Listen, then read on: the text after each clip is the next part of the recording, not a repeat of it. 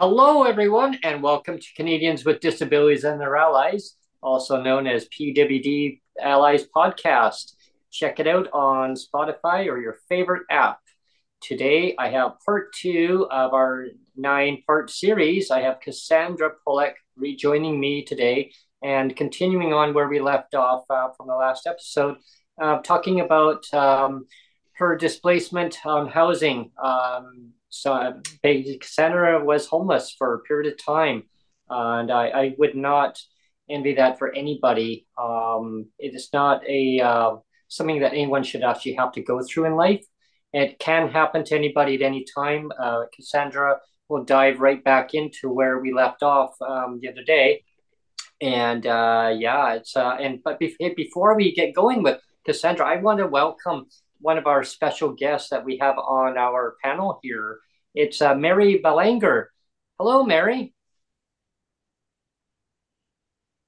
MJ Belanger. MJ Belanger. Yeah, we are. That was close. I love the Canadian version always. Yeah. Yeah. It's always awesome to have you join with us on this very important series that we have going. It's all about lived experience stories that disabled Canadians in Canada go through on a day-to-day basis. It's legislated poverty. I don't like to sugarcoat it because I just say how it is. And it's just wrong. And in a very wealthy Canada that we live in. And it has to be changed. It needs to be a livable income to survive with the high cost of living, the high market rents. People should be able to live where they want to live in the kind of housing that they want to live in, not, with saying, well, you need to live here because you need to have cheaper housing or wherever it may be. If you want cheaper housing, go where the housing is getting built, but is it private sector, public sector? Let's just get the housing built. Let's just get people situated and give them the resources that they need to pay the rent that they need, buy all their disability supplies that they need, all the resources. Anyway, yada, yada. I can get into a whole long spiel myself on a talk show on that one, but here's Cassandra, where we left off. Hello, Cassandra. Yeah. Hello. So I think where we left off was I think I had told you that I had finally secured a roommate situation, which was not ultimately what I was looking for, but I found a good fit. Mm-hmm. And I was lucky. And the fact that, I didn't find it through traditional circumstances. It was really only the fact that I do, besides doing, the podcast with you guys, I also am a regular caller in an Alberta podcast. And I'm also very involved with various advocacy groups even before. And I've been not just advocating for housing, but I've been advocating not just advocating for disability, but also for housing as a human right. And, we've also talked in the past about, the market basket measure versus the livable wage calculation. Mm-hmm. And at the time when we talked about it, it was 50% of that. Yep. And I think, but before I get into that too much, I just want to maybe reiterate that the way I found housing was because I do have some sort of reach through my advocacy. And I was even doing my own independent videos. I was getting people reaching out to me that had helped me in numerous ways from anywhere. I had a couple offers of temporary accommodation, but, that were extremely inaccessible. Like there's Oh. degrees of inaccessible. One of the most inaccessible things was I already had 10 stairs I was having trouble navigating. And one of the offers was for like the stairs were like almost a foot deep, and there were more than a dozen just to get up to the front door of this building. Wow. Where my friend's husband is still living. And I was like, I can barely navigate these ones. I don't know how I'm going to get in and out of that place. Exactly. Right. Like there was just, yeah, it was not an option. That was just to get up the door. There's actually more stairs inside too, but the cement steps outside, just the way the building, it's an odd design. It was just not accessible. You almost needed like an escalator to go up it, right? Yeah, and there's nothing like that, right? Like No. it's just, no, it's like these, it's just a really weird setup, that building. It's probably built in the 60s or 70s, and it was or 1800s, late 1800s maybe. it was like, but I mean, like huge steps. I was like, I used to have trouble navigating them before I had trouble navigating my own. And I was looking at it now and going, oh yeah, there's no way I don't. I mean, in a crunch, I guess I would do what I could, but I don't know how I wouldn't be going out every day. You know what I mean? Exactly. And so the options I was getting were not ideal. And then one of the things that happens, of course, I got really sick, and one of the options was a temporary solution for a few nights at a friend's, which would have been her sleeping on the floor and me sleeping in her single bed, which, I had to buy a new mattress. It was just not ideal. But what happened is her mom's immune compromised, and I got really sick with possibly a flu, possibly COVID. We don't know. And so that option I couldn't do anymore, because I couldn't, put them at risk of, her mom had already had COVID and is suffering from long COVID and has trouble breathing and stuff like that. So I just didn't want to, and I don't think they would have, they would have said, I know that wouldn't have been an option anymore. But what ended up happening was I had paid, of course, out of my own pocket. I had to borrow money to do it. And I got paid for 6 days in a hotel. And it wasn't until I had already paid for that, and I had not asked my worker for anything. I just said, look, this is where I'm at. I managed to scrounge up 6 days. I've got till this date, and then I don't know what I'm going to do next, but I've got till this date, and hopefully something will come up. But this is where, just to give them an update and let them know where I am.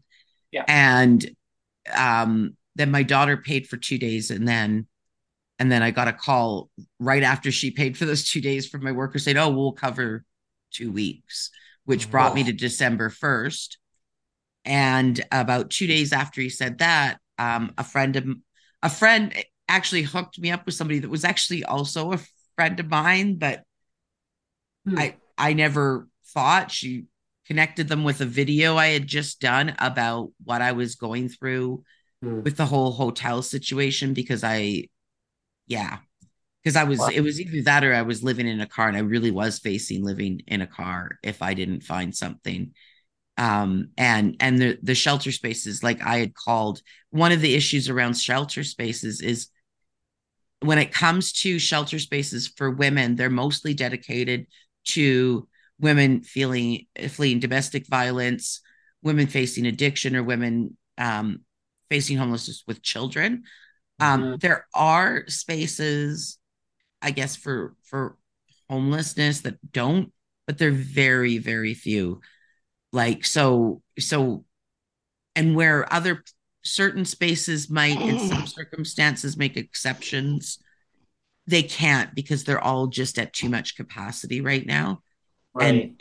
And so places are narrowing their criteria and not making exceptions where they might have in the past, because they just can't. And so that was the reality. And what happened was, this friend was a landlord up in Edmonton, and they belong to landlord groups, which I'm not a landlord, so I can't belong. and they put out a nice ad, and they basically sold me. And because they're a landlord selling to other, and they're talking me up about what a wonderful person they think I am, which I really appreciated. That was how I actually had 4 options. In the end, I went to see all of them, and I actually had a choice. But one of those options, ironically, was somebody I had emailed on my own and never got a response. And then I got a response when I remember looking at it going, oh, I emailed you. Uh, but anyway, I ended up choosing the place I'm at because it was actually, I mean, my roommate Lorna is just the most lovely lady. We get along really well. Yeah, that was, and she was in an area that I actually wanted to live in because it's close to totally a better support system for me here. Wonderful. Yeah. And so that's kind of where I left off. And I've been on, I just gave my last update on the Breakdown Alberta, and I guess they want to do a pre-recorded interview with me because I've been kind of updating them. But a couple of things that have come up just I think the one article came out right before or just right after I moved in here. And it was an article talking about 2-person households, like 2 income, like working households with 2 incomes. And they can't afford places to live in Calgary. And so they were ending up in hotels and campgrounds. And some of them had been living in those places for over a year or 2 years because they couldn't find housing. And I was like, wow. And the way I was being treated by Aish and talked to was like, somehow I wasn't doing enough and I wasn't planning enough. But then I'm reading these CBC articles and I'm like, well, how much more could I do if those people can't find a place to live? Yeah. Pardon me. How am I supposed to find a place to live with my income? Yeah. Well, exactly. I mean, with the high cost of rents across the whole country, and let alone the stock that's actually available, that's going to be accessible to you also, and that's another huge obstacle that Yeah, and it's true. And so, and the other thing that's happened, so we are the only province that doesn't have any kind of rent control at all. Like there's other provinces that will say, oh, well, we don't have rent control, but they actually have more rent controls than we do in Alberta. And our Minister of Community and Social Services, Jason Nixon, was like, outright, no, rent controls are not happening. And so what happens here is a landlord, they can raise the rent once a year, only once a year. But here's where the no rent control, they can raise it whatever they want. They can double it if they want, and there's nothing to prevent them from doing that. Wow. So they don't go up by the percentage like in British Columbia. There is no limit. It's whatever that landlord decides. Oh my gosh. Oh, that's yeah. And I was sorry. You see it, Toronto. Yeah, just hang on, Ellen. I was just gonna say that I just a couple of days ago I saw an article, and it was saying that the MBM, the market basket measure, is actually higher now in Calgary than it is in Vancouver and Toronto. I'm getting to that. Yeah. Oh, I just saw that. So yeah, no, I'm actually leading into that because perfect. That just came out actually on Saturday. That article came out, and I was sitting I'm on my EDA board, and I was sitting talking to everybody, and I'm like, oh, look, I got a notification, and I looked on my phone, and but I wanted to talk about the rent control part of it too, because that's a big contributor to the unaffordable, the lack of affordability in Alberta, is that fact that landlords can it's just whatever you want. And sometimes it can be good because we have what you call market rent. So when we talk about market rent, we're not talking about it as versus market versus low income rent. right? We're talking about it as like based, you know how a stock market, it's what the market says and the market can dip depending on certain conditions. Well, that's what rents do in Alberta. So when traditionally, if we had a big boom in the oil industry, like there's a huge boom, then what would happen is everybody would start moving here for the high paying jobs in the oil sands because you almost needed no education. I mean, some people but you could move here and get a job in the oil sands without a degree or anything and make like, take home $5,000 a week and, crazy money. And so people would flock here. Yeah. And what would happen is our housing would burst at the seams and then rents would just go way up. Like I think, it must have been just under 20 years ago, my rent went up. I had a place and I'd been in there it was 900 or 950. It had just gone up to 950. And then the management company had sold it to another management company. And the management company that was originally there, the 6 years I had been there, they actually just raised it a percentage. They were really good. This new management company came in and like I was considered one of the original tenants and they raised my rent. I get notice that they're going to raise my rent $600. Oh my God. After only getting marginal increases for the last 6 years, all of a sudden and I had to move.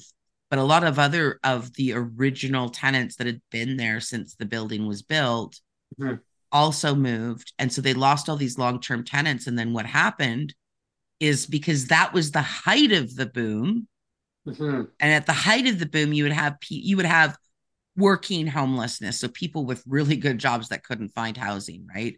Yeah. And then what would happen? But that's at the height. And whenever it got to that height, within a month or two, it would crash. And when it crashed, everybody left. And so then the rents dived down. And so even companies, if you were renewing your lease, you would go in to renew your lease and you'd get a reduction in rent. Wow, wouldn't that be something? Yeah. So that's the upside, but the downside is there's no security in.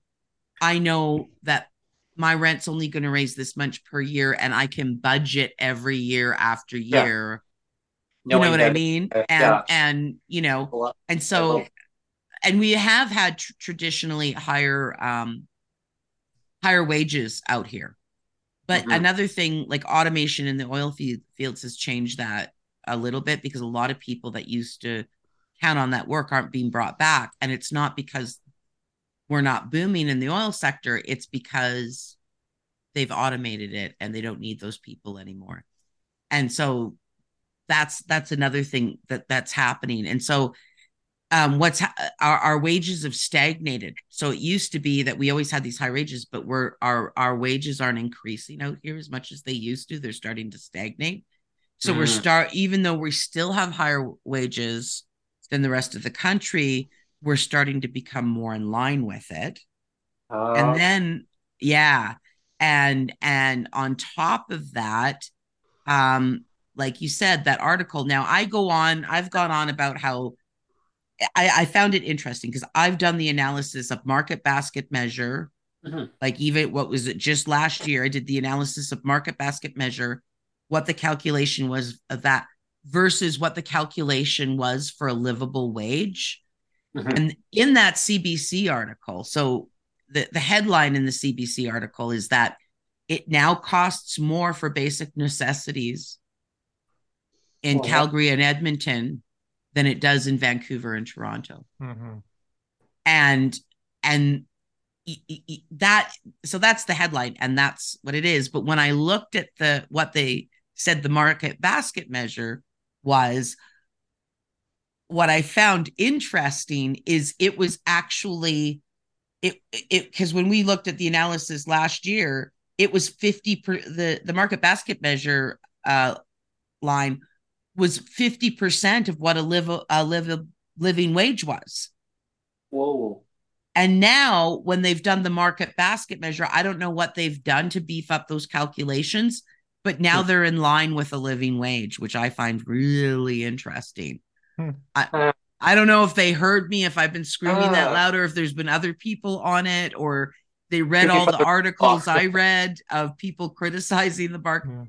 But now, and just so I pulled up the stat here, and so the new data from 20 shows Calgary's annual market basket measure is now 55,771, and that's up from 51,861. Now, when we looked at it last year, there was like a $2,000 difference between favor, like Vancouver was Vancouver's living wage was $2,000 more than what Calgary's was per year, and now we are, so Vancouver is 55,260. It's 55,262 in Vancouver. Oh no, sorry, I'm screwing this up. Sorry. No worries. 55,727 in Vancouver is what they're saying the market basket measure, which if you look at the living wage calculations from last year and you look at the market basket measure from last year, it's only a little bit more than what the living wage calculation was. Yeah, that's interesting. But but it's also, if you look, so we're 55,771, and you're like 50, give or take $50,000. Your market basket measure line is about $50 less than what it is. $50 less than what it is in Calgary. And in Toronto, another interesting, Vancouver is now actually more expensive than Toronto, because in Toronto, the wage was a little bit higher than Vancouver. And now it's 55,262 in Toronto, whereas it's 55,727 in Vancouver, and 55,225 in Edmonton. And Edmonton was actually significantly less than Calgary, Edmonton, Vancouver, and Toronto before. So it's gone up quite a bit too. And when we're talking about it, the fact that it's more expensive now to live in Calgary. I mean, a lot of people, everybody saw those Alberta's calling ads. Now, I was talking to an NDP of them. They were kind of weren't sure. They thought people were just maybe moving here because of the higher wages. But the thing is those I wish I could find that stat out, because I was reading a stat a few months ago that said something like we were having 75 people a day coming to Alberta just from Vancouver and Toronto, like basically just from BC and Ontario, where these Alberta callings ads went out, where they were basically talking about how much cheaper it was to rent, how much cheaper it was to buy a home, all of this. But our electricity rates have always been a little higher, because a lot of it comes from when Ralph Klein deregulated the electrical industry. The NDP got in and they put a cap on profits, basically, and so that they couldn't so they couldn't make unhealthy margins that put people and kind of kept a cap on electricity rates. But then what happened was, when the UCP, the Frankenstein Party, I call them, just so anybody that hasn't listened to me, I call the UCP the Frankenstein Party because they're made up of, they're a merger of a whole bunch of different parts that don't really go together really well. They're some wild ideologies that don't really fit together. And they turned around and they did something called economic withholding. And I'm not as good as explaining this as Markham Hissop is explaining economic withholding. But I'm gonna give it a go here. So basically, what Sure, they can give it a shot. I'm just gonna wing it Just here. wing it. Just wing it. They're basically, my understanding of it is that they can hold back a certain amount of the electricity to drive up the rates, so that they can make bigger profit margins. And this is what's so they so basically the UCP decided that they were going to give the green light to that kind of economic withholding, and now our electricity rates are astronomical.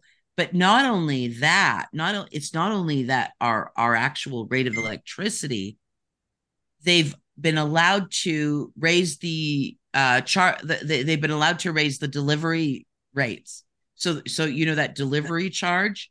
Yes. Well, people are getting delivery charges that are like $200 or $300, but their actual electricity usage is like $70.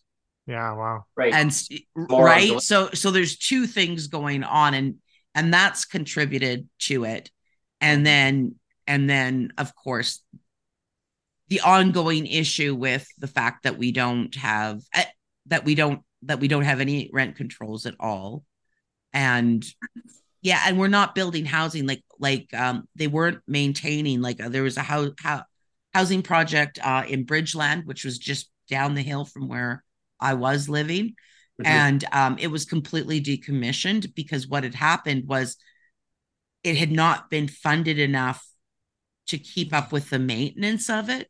So it kept going farther behind in disrepair, and they started having pipe problems and plumbing and infestation problems, and they were never able to keep up with the maintenance to the point that it ended up having to decommission because it wasn't livable. And then they had to move all those people out. And that's just one project. This is a problem in every province where provincial governments who are in charge of these things it's actually federal and provincial, but provincial governments generally look over social housing, and they're not giving the funds. The other thing is back when Stephen Harper was in, they got rid of 800,000 public housing units that were funded by the federal government. They got rid of 800,000 of them. Pierre Poilievre was the guy in charge at the time of the portfolio that housing fell under.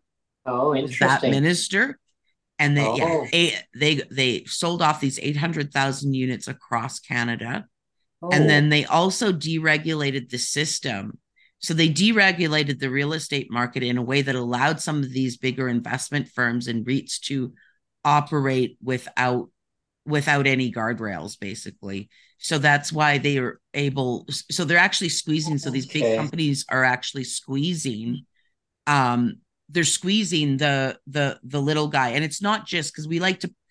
You see, especially in Alberta, you see a lot of this, it's the landlords versus the tenants. But, and a lot of smaller landlords out here get really scared when they hear about, when they hear about rent controls, because they're barely making it.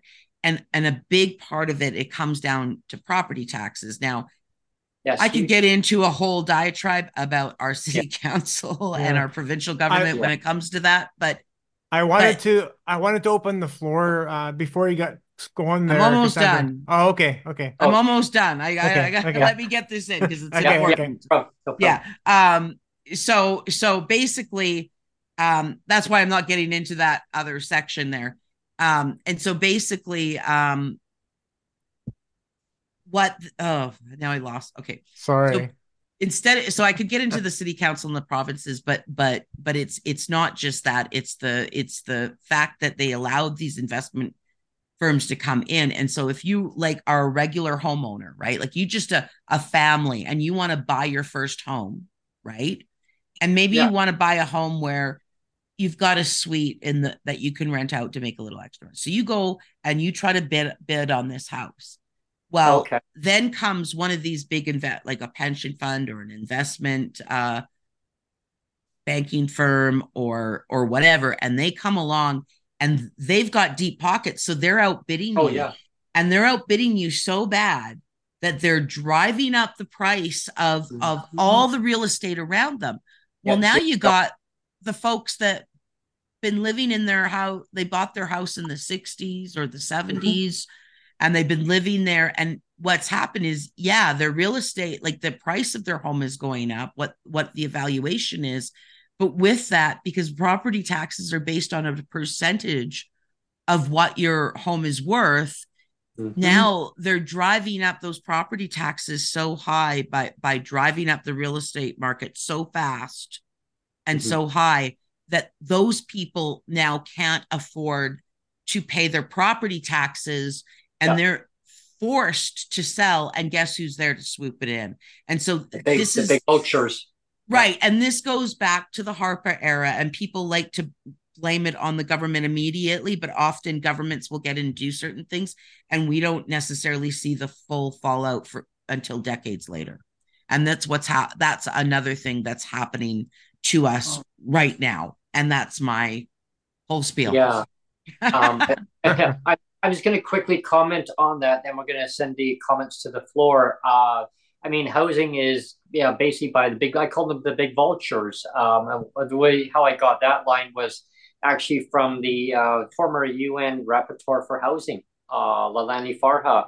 She taught me a lot about the commodities, and that housing is used as like a monopoly, right? It's and it's the small companies, the small landlords that are taking the brunt of it, because the big vultures come in and they prey on it, and they say, oh, you're having a financial troubles. Well, you know what? Let's buy it up from you. And now they're going to displace the whole region around. It's not just like, say, I'm on one road. It's if they have to drive up the rents, then that means that their places are becoming more unaffordable. Because they have to drive up the rents just to maintain them, and then people can't afford them. And so it's just causes a whole displacement of a whole region, and not just like a small little area. And then property taxes go up, and then it gets to a point where people can't afford that. I'm going to jump over to the floor. The first person I want to take questions from is MJ. Yes, I got your message. MJ, and right to you immediately, and then off to then I'm going to turn it over to Dan and over to Ellen, and then et cetera, et cetera. Sorry, Cassandra, you're like awesome to listen to. You've got a lot of information, but you have the gift of gab, and we only got I wanted to get all of that in. That's why I talk fast, just so you know. I talk really fast because I'm trying to cram it all in. There's just one thing I really want to do before I jump into your story and comment on your story about last. I don't play poker because I'm always making expressions, just so you know. But I really would like to, because I have a lot of people attack me online because they don't understand what's going on with the CDB. And I just really want people to understand the real timeline. So even this morning in the committee, Kamal Kara said, quote, that the CDB has to come into force by June 2024. And that's when the clock starts ticking for that year on the regulations. That's on the regulations, yes. So that'll take it. They have to have the regulations in place by June 2025. And then I would think, that's what she said this morning, right out of her mouth. No, the regulations have to be in by 2025. Then they have another year before they could have to roll it out. Yeah. Or 2024, I meant. 2024 is the regulations, and then another year for the money to roll out. Okay. So if you go listen on the committee this morning on HUMA, you'll see that I'm right. It's 2024 June. Well, so it's written into the regulation. It's already written into the legislation part of the bill that they have till 2024 to get so they're breaking their own. If she's saying that, she's either she misspoke, or they're intending to break their own law that they made. Well, law or not, that's what they are intending to do. June, right after it went into royal assent, June of 2023, it was within a week.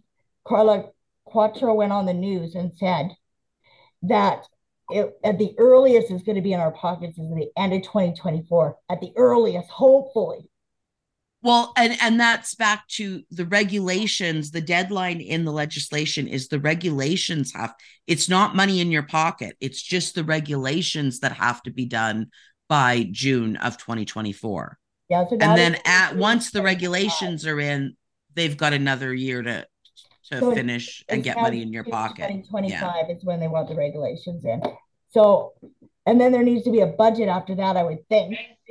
So anyway, just watch the committee meeting from this morning. I mean, we've written letters, and that's the response we've gotten directly from the minister's office, what I just said. So just so you know. Yeah, so it's right out of her mouth. So just watching, you'll see. Well, no, but so is what I'm saying. That's why I'm saying she's misspoke.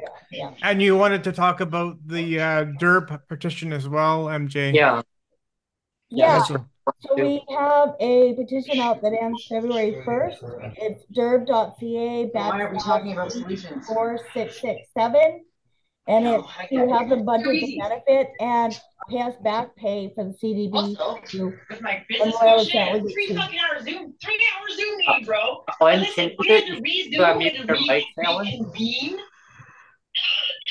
I'm hearing a lot of interference. Yeah, I think Ellen has his mic. Maybe he mute his mic there. Yeah, Ellen. Ellen. She was dressed up as a Christmas elf. Oh dear. Well, we'll come back to the DERB part in just a second. Alan, can you hear us? I'm gonna try to mute his mic here. Just 1 second. Yeah. There we go. Okay, there we go. I've got him muted there. Oh dear. It's if everybody please sign the petition. It's derb.ca/E4667. And it's to push them to budget the benefit finally and to pay us back pay on the CDB to Royal Assent date, which is June something 2023. Yeah, that sounds, I've seen that post and I really encourage people to really retweet it, like it, repost it out, to quote tweet it, get this storming out on social media. If you have Facebook, pop it onto there, copy, paste it. Let's just slam it out there. It's so important. Even though the finance minister may say, well, we don't have the resources. No, they do have the resources to do it. And as soon as I saw it, I was almost ready to lose it. I was like, you don't have the resources. Okay. First thing I thought, MJ, I thought, is this an early April Fool's joke? Are you kidding me? Well, their computer system probably can't handle it. They need to upgrade it. No, sorry. That's like the BC minister said. You have to wait till a new computer system comes out, a state-of-the-art one. I thought, first thing I thought was I needed another cup of coffee when I heard that one. Like a string of code, right? Or something. Yeah. Yeah. Anyway, back to you, MJ, on the about the DERB. Yeah, no, I'm done with DERB. I just wanted to comment a little bit on my experience, very vaguely, but more how it coincides with Cassandra's experience. I became disabled in 2019. I worked full-time all my life. I paid taxes all my life. I had savings. I was doing quite well, and now I'm just financially screwed. And I just found out, through that whole process, it's so discriminatory how they treat us. And I feel like I'm just fighting for the right to exist. You have to be so resilient to be disabled, to jump through all their little hoops to find out after jumping through their hoops for months and months and months that there's really nothing even there. I wanted to just say that I find that the landlords used to want disabled people renting off of them because it was guaranteed income every month.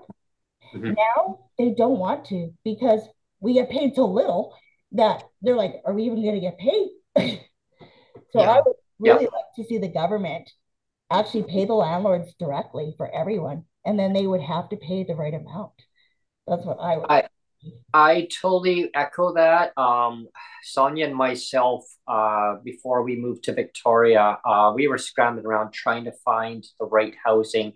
We should have, one of those hindsights, woulda, shoulda, coulda, but didn't. We had the one place. We guaranteed we had the place.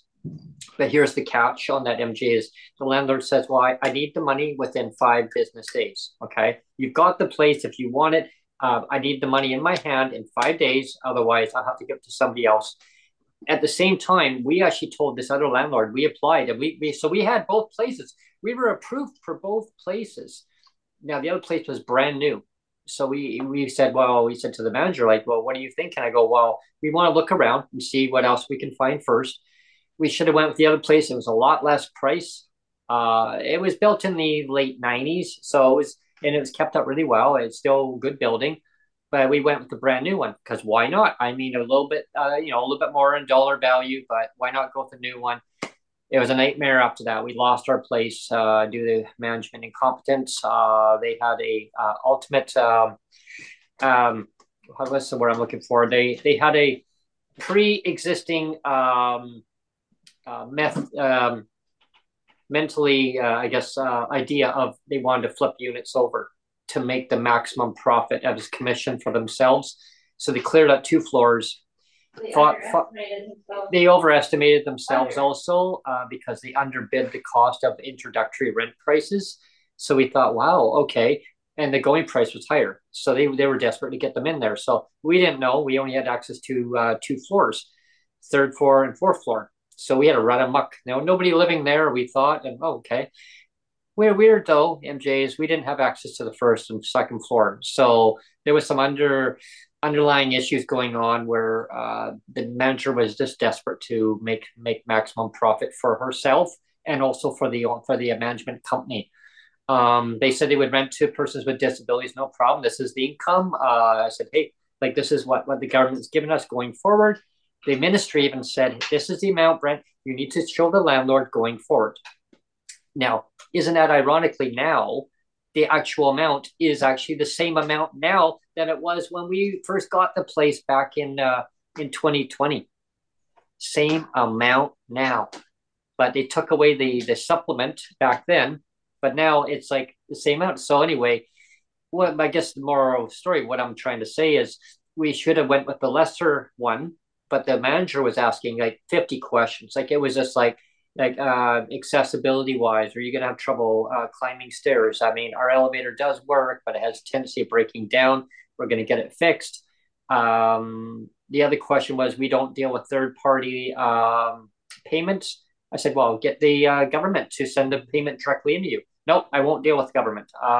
Check or money order. I don't take cash, so check or money order. How about debit? Nope, don't take debit. Okay, how about credit card? Nope, don't take credit card. Okay, so they didn't want to deal with the landlord, and which I think is against the human rights, because I think that the recipient should have that option of being able to pay the rent how they want to get it paid. Yeah, over to you, MG. Yeah. When you want to chime in on that one. Yeah, but getting to that though, I mean, it's that they refused. They didn't want anything to do with government. I have a feeling that it was more of a discriminatory thing. I mean, even though we had the place, but it's like, why wouldn't you want to deal with the government? Guaranteed, the money's coming to you. I mean, we always pay our rent anyway, but it was easier. You mentioned human rights, Brent, and wasn't it yesterday? Yesterday was something about human rights. It was the Human Rights International Day for Human Rights. Yeah. Do you happen to have the? Do you happen to have the? Do you happen to have the press release handy? Because it was just a nothing burger. Yeah. I don't know if you actually have you gave the press release to me. I'll see if I can find it. But it was a complete nothing burger. It was just stupid. Well, the International Day of Person with Disabilities was also December 6th or 7th, and it was nothing. Well, it was our prime minister who posted it out about the Human Rights Day. I tell you, the quote tweets on his post, there was nothing positive under that. It was a lot of disabled Canadians across Canada chimed into it, said, "Oh, like violation. I mean, housing is a human right. Food security is a human right. Having your medications is a human right." But the government says, "Oh, well, we're going to expand MAID to people who have mental illness in March of 2024. But because, hey, we're going to, no problem. You'll be guaranteed if you're suffering." But here's the thing I was reading, and one of our guests, I'm still want to get Neil on about that because he's really on that one topic is regarding MAID. Okay. And like it's saying, well, the underlying issue, condition, apparently governments are saying the underlying issue is, oh, it was their illness that caused it. No, it wasn't. No, It was deliberately not giving people the proper resources. I mean, I know it's a slippery slope topic, but I know that Neil Boulanger, he just dives right into it. He just throws it out there. Call a spade, right? So yeah. I don't know if you want me to read a little bit of. no, go for it. It's just like when I was reading it, because you sent it the other day, and I read it, and I was like, this is like the epitome of a nothing burger, And anyway, it says exactly Nikki Sharma, Attorney General, and Mabel Elmore, Parliamentary Secretary for Anti-Racism Initiatives, have released a joint statement on Human Rights Day. Today marks the 75th anniversary of the Universal Declaration of Human Rights, first proclaimed on December 10th, 1948. Under that declaration, we accept that all people, regardless of their origins, cultures, identities, or abilities, are afforded the same universal rights. It's clear that in the last 7.5 decades, we have made considerable progress, insert laugh track here, as a society in recognizing and defending human rights. In BC, our goal is to always strive to give all people, regardless of their diverse backgrounds and experiences, the same rights and respect. I love when they just toss around words like rights and respect. Anyway, we share a collective obligation to not just champion, but also to defend the rights of all people to be treated with dignity and respect. That's why in BC, we have launched supports to advance human rights in the province. This includes actions such as reestablishing the independent BC Human Rights Commission, providing funding to launch a racist incident helpline, and continuing our work to develop anti-racism legislation to create more equitable access to government programs and services. And this is your favorite line here, Brent, because it says, "But we know that the job is never done." There's always more to do, Brent. We know there's always more to do. Yeah. I'm going to read out what our Prime Minister posted yesterday for Human Rights Day, just so that people understand that what human rights is all about in Canada. Canada will always defend human rights because we believe all human beings are born free and equal in dignity and rights. This Human Rights Day, we reaffirm and believe, and we recommit to building a world where human rights are protected and respected. So I'm going to turn it to the floor here and have people comment on that. It's a double-edged sword. Yeah. It's like when I look, I always give this speech about how far we've come. We've come a long way. Oh, we have, but we've made huge strides, but it is hugely frustrating, even though this government has probably done more than any government in the last 20 years as far as trying to move things in the right direction. When they fall short, when they finally decide to do something and they fall short on how they're doing it, it is because they're not meeting their human rights obligations. Absolutely. And so I think that's where the frustration is because if you're actually looking at the human rights, if you're looking at the actual human rights aspect and the UN Convention on the Rights of Persons with Disabilities then you compare that against where we are, even though we've come a long way, we're not even meeting our own charter, what our own charter says, but then they're sitting there saying that they are. And I think that's what the frustration is. It's frustrating for all of us because it's like, okay, you've definitely done, like, you did more than anything that happened under Harper, more than anything that happened under Martin or Chrétien or any of them. None of them have done much as this government has. And I remember all of them, but you still are not meeting your human rights targets. So to say that you are and then you lose support because of it, because then people are like, because it actually affects their family, it affects their family, their friends, their relatives, and they all right. I mean, say, "Oh my gosh." I think the government would get more kudos for what they've done if they say, "Look, we're not quite there at meeting our human rights targets on these issues." Admit we've come this far, and we're really trying to get there, and we're much closer than we've ever been. Would be more a genuine comment than I think that. So. I think that if they were to at least admit, hey, we screwed up. I mean, how hard is it to say, yeah, look, we screwed up. We know we have to do something better. We're going to implement this in as a floor, right? And we're going to build from that point on. We want lived experience people, not just organizations. And I'm not going to throw the organizations under the bus, shall we say? But we want to have every disabled person who are able to tell us what they want, lived experience, and then build that foundation up and build the confidence of the government. I mean, people are going to say, yeah, the government is actually really serious now. Like they're actually going to enact the UN CRPD, which I think was 13 or 14 years ago that it was enacted. But it's like my old talking point of spaghetti that I talked about, right? Well, we boil the water. That's all I gotta do. You said boil it, but I just leave all the ingredients out. I'm actually curious to hear what Dan and Alan have to say on this too. I know haven't. You're curious as to what I have to say about human rights. All right, here we go, buddy. Yeah. Okay. All right. Right off the hop, housing is a human right? So that's some of you know I was homeless, so I can sympathize with what Cassandra has gone through, right? And it's just a fact of life that the cost of living and the high prices for maintenance and all that such, they get passed on, right? Yeah. As per the CDB, I rely on every single one of you guys for the federal stuff because I'm dumb as a stump when it comes to the feds, but provincially and municipally I'm good, right?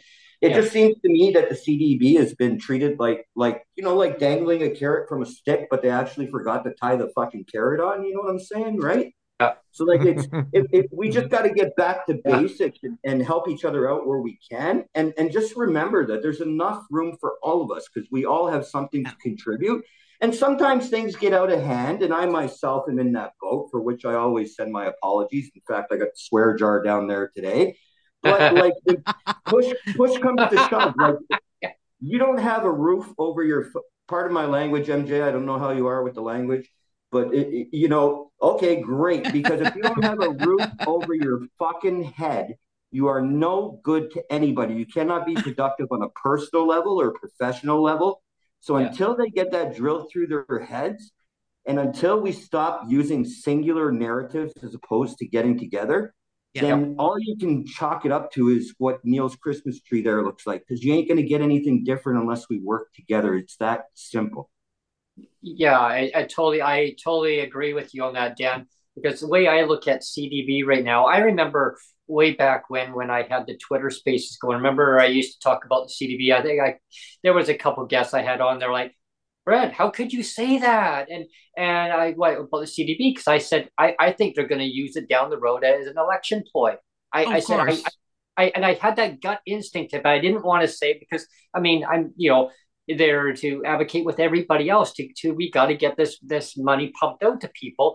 But I had a gut instinct. I'm thinking they're going to delay the hell out of this.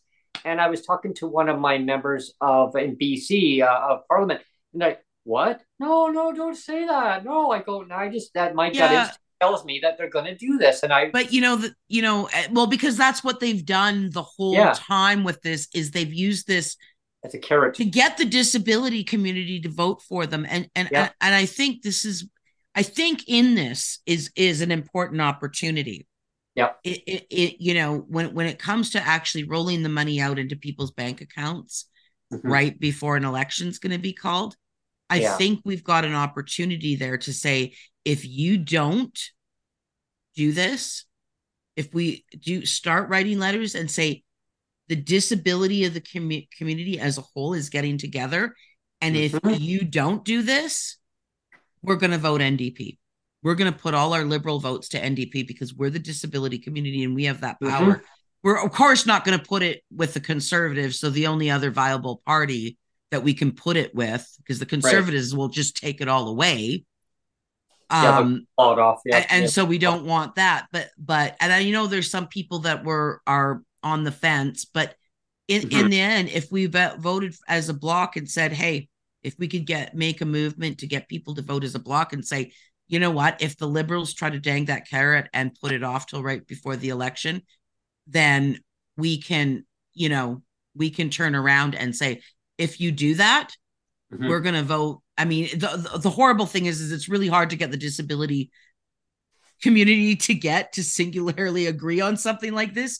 But if we could get it, that would be a strong carrot to actually say, hey, you don't get our votes. The NDP is going to get them. Bye-bye. I could get a whole patch of carrots and start growing them, because I get some fresh ones, because those carrots that the Liberals are dangling right now are they're rotten. Those carrots are just, they need to be thrown out. They need to be recycled in the garden. I know. Yeah. Alan, I'm going to turn it over to you, and then I'll come back and get your take too, MJ, on this. I would get Alan's take on this. Where are you at, Alan, on this? Where do you see the CDB DERB going with I know that the finance said basically DERB's not happening. I think that if we keep putting pressure on them, basically how the narrative, before I get your take on it though, the narrative that I hear that the finance minister says, no DERB, nope, because that's just not happening, we can't make another program. No, it's going to delay the Canada Disability Benefit. But I think if we put pressure out there and keep going, nope, you can't silence us out. Sorry, that's not part of the obligation here. Go for it, Alan. In all honesty, I think we've banged that DERB drum too long now. It's lost its potency. I think we need a whole different tact. I don't know what that is. I would say if we're going to make a stink, we almost have to make it internationally, so that the countries watching Canada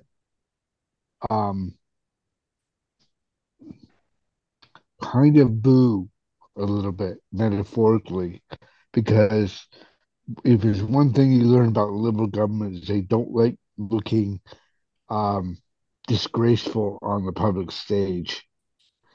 And if you make them look disgraceful on the public stage by attacking the human rights aspect of it on a global stage, they might be pressured to move the CBD forward, bring it up, pivot it, but banging the DERB drum, and I love Benita for doing it, and Mike Maurice, but I think that drum's been banged so much that we're just sounding redundant. It's I don't even see it on the table. I think the gatekeeper, as far as the CBD not coming out as soon as it is Freeland. I honestly think she doesn't want it. She's trying to find whatever ways they can to kick the can down the block. Otherwise, they would have found funding. That's my take on it. Yeah, like skipping the rock, throwing the little rock, and I used to love doing that as a kid, throwing the rock into the ocean. As far as the CBD, the Canadian Disability Benefit, if we find a way to get a big enough voice to make Canada look bad on the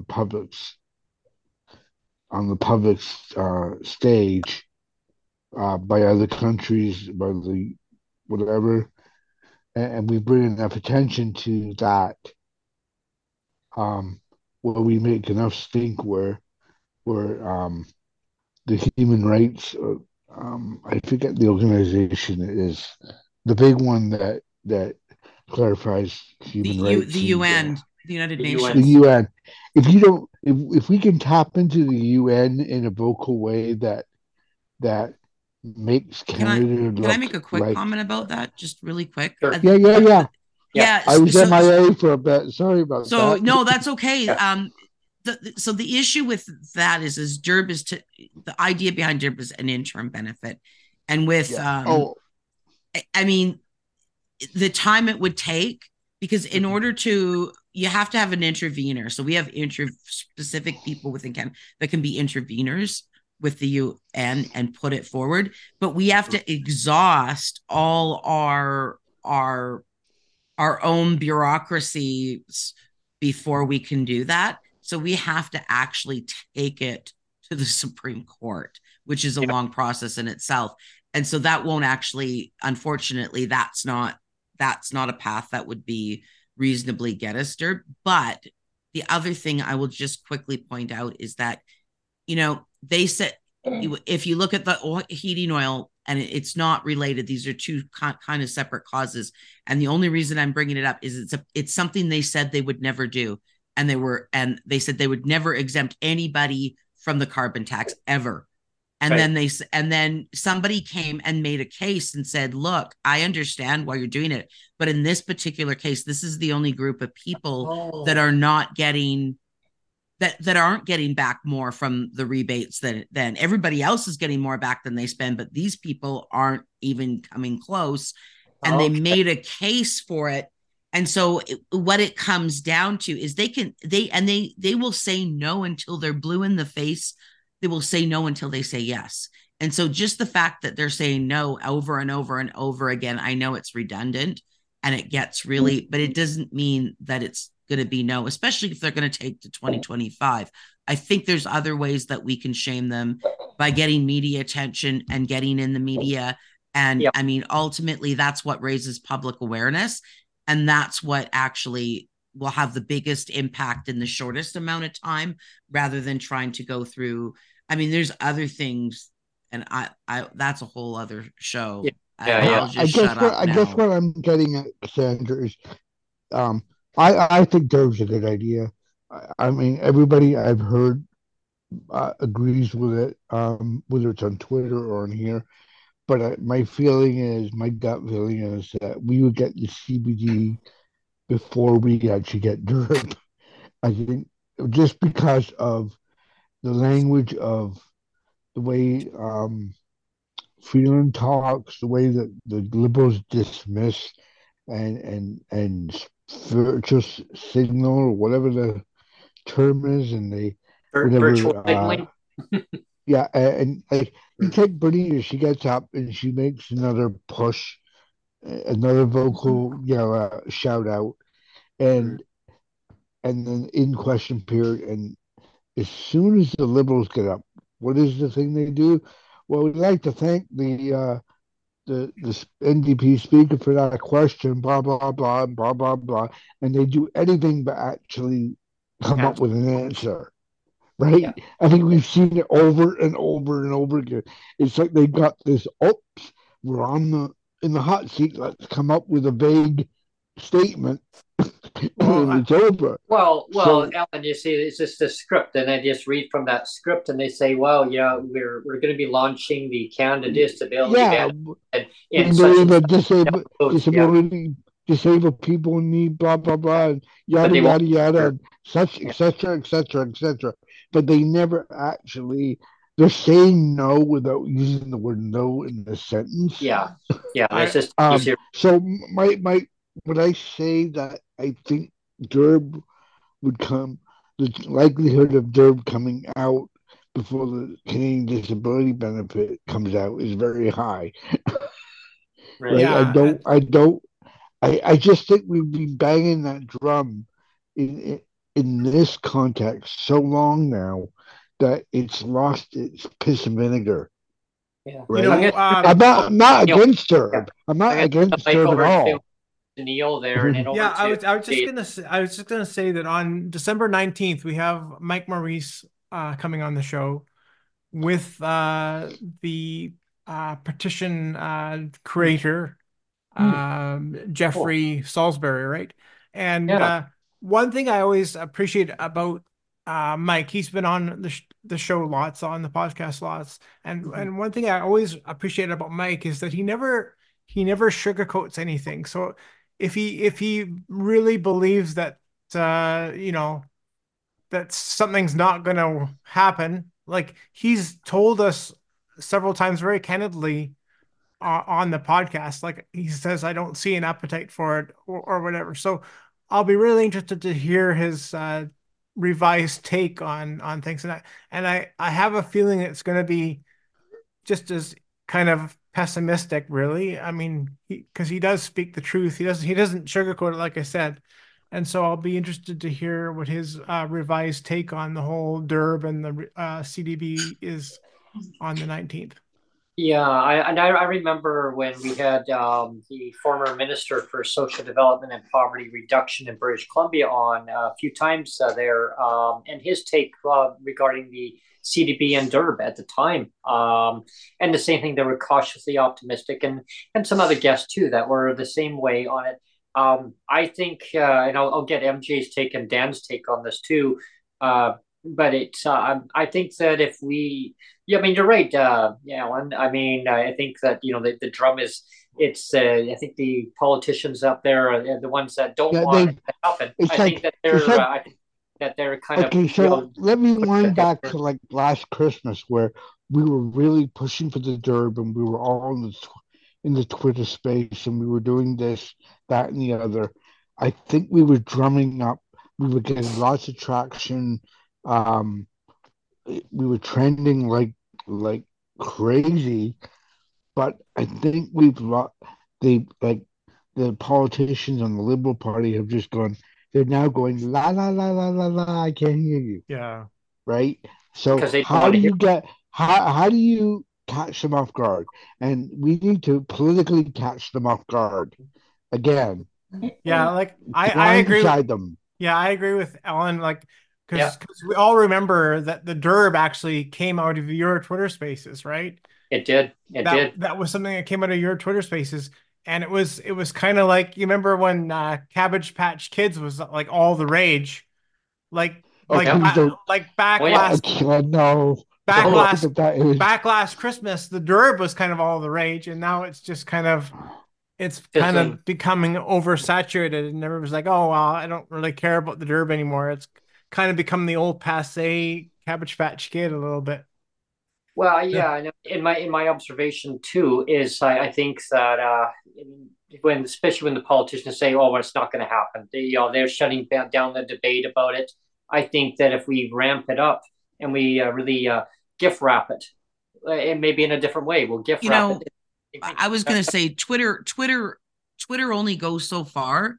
Yeah, I think what's really important is people with disabilities getting in front of traditional media.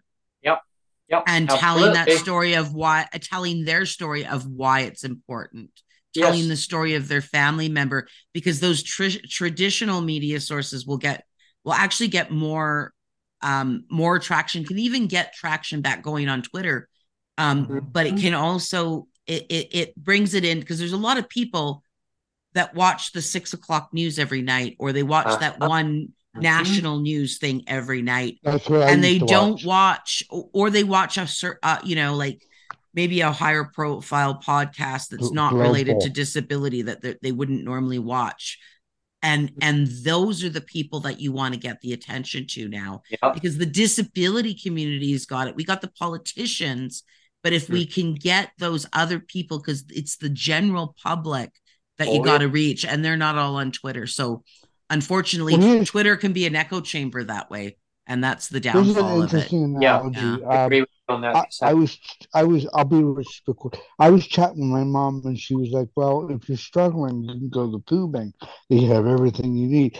And she comes from this not an ignorant state, but what a society snapshot of what the older generation, and she's 80. But a lot of people, like from 60 to 80, have this euphoric, out-of-date state that the food bank they've got vegetables and bread and meats and chicken and blah, blah, blah, blah. Like it's a little grocery store. It's not. I mean, and then I'm trying to tell her, I'm like, you can only go now once a month. You can't double dip to a different. In the last season, you now can't double dip to a different food bank. You can't go to St. Angelo's food bank and then go to St. Mike's food bank Right. week after. And the donation levels have dropped so badly that it's first come, first serve. The lineups are around the building, and I was trying to kind of instill that. My mom, like, it's not what the food banks are not what you think they are. They're not meant to be there as a permanent fixture in our economy. They were that society globe. So using that and getting back to what Cassandra was saying is, unless we get the disability community in the minds of the people watching the news at 6 o'clock, we're spinning our wheels on Twitter. Exactly. It seems like it gets buried in Twitter now more and more of all there's so much other propaganda going on around the world of different world events that are happening, and it's like the derb and anything else. It's all getting kind of like going like, what? Yeah. I think the news. I like that idea.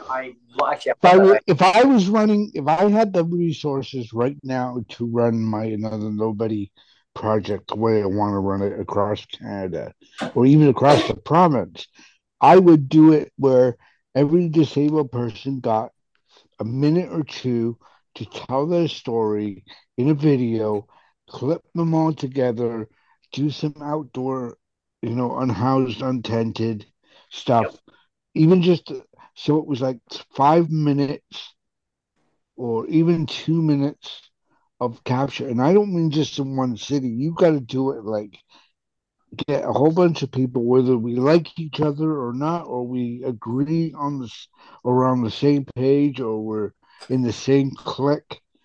It's got to be across Canada. I'm Joe. I'm unhoused because I can't afford the rent on the benefits I'm given, but I'm being told by social service workers that if I can't afford to live, I can take MAID. You have got to make the public disgusted to the point where they're blowing up their MPP's phone call. Why am I hearing that disabled people are starving and living in sheds? Well, again, though, that's why we've come up with this. This is why we've come up with the new disability stories. I mean, this is what we're doing today. Disability stories. We're sharing disability stories, and that's the only way you're going to get traction on something like this. Just to share all these stories, bring them forward. I don't have the video capability or the video editing knowledge, but if we could get 30-second, 40-second clips of every disabled person across Canada, province to province, coast to coast, to make some collage video where even if someone's talking, standing outside a tent city, whatever it may be, real gritty stuff, and then get it out to the press.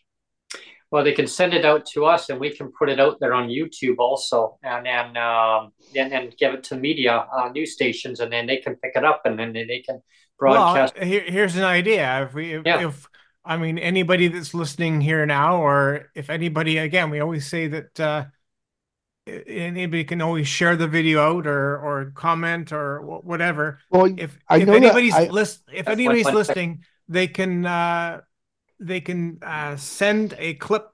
They can send clips to me or to you, Brent. And like you said, we'll put a whole bunch of clips together. If people want to send us a bunch of clips, I'll put them all together. I have the software. I can put all the clips together, and I'll publish a little video of a whole bunch of clips, and we'll put it out there. Yeah. Kind of some guidelines like, please state where you live. Hi, I'm Joe. I live in London, Ontario. This is how I feel about being disabled.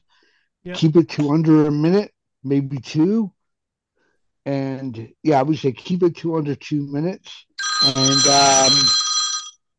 And state where you live, state what you're living on, and a brief, like I mean brief, even if you got to rehearse it a couple times. And then he takes the call. And then he takes the call. Disabilities and their allies. Hello, Mr. then President.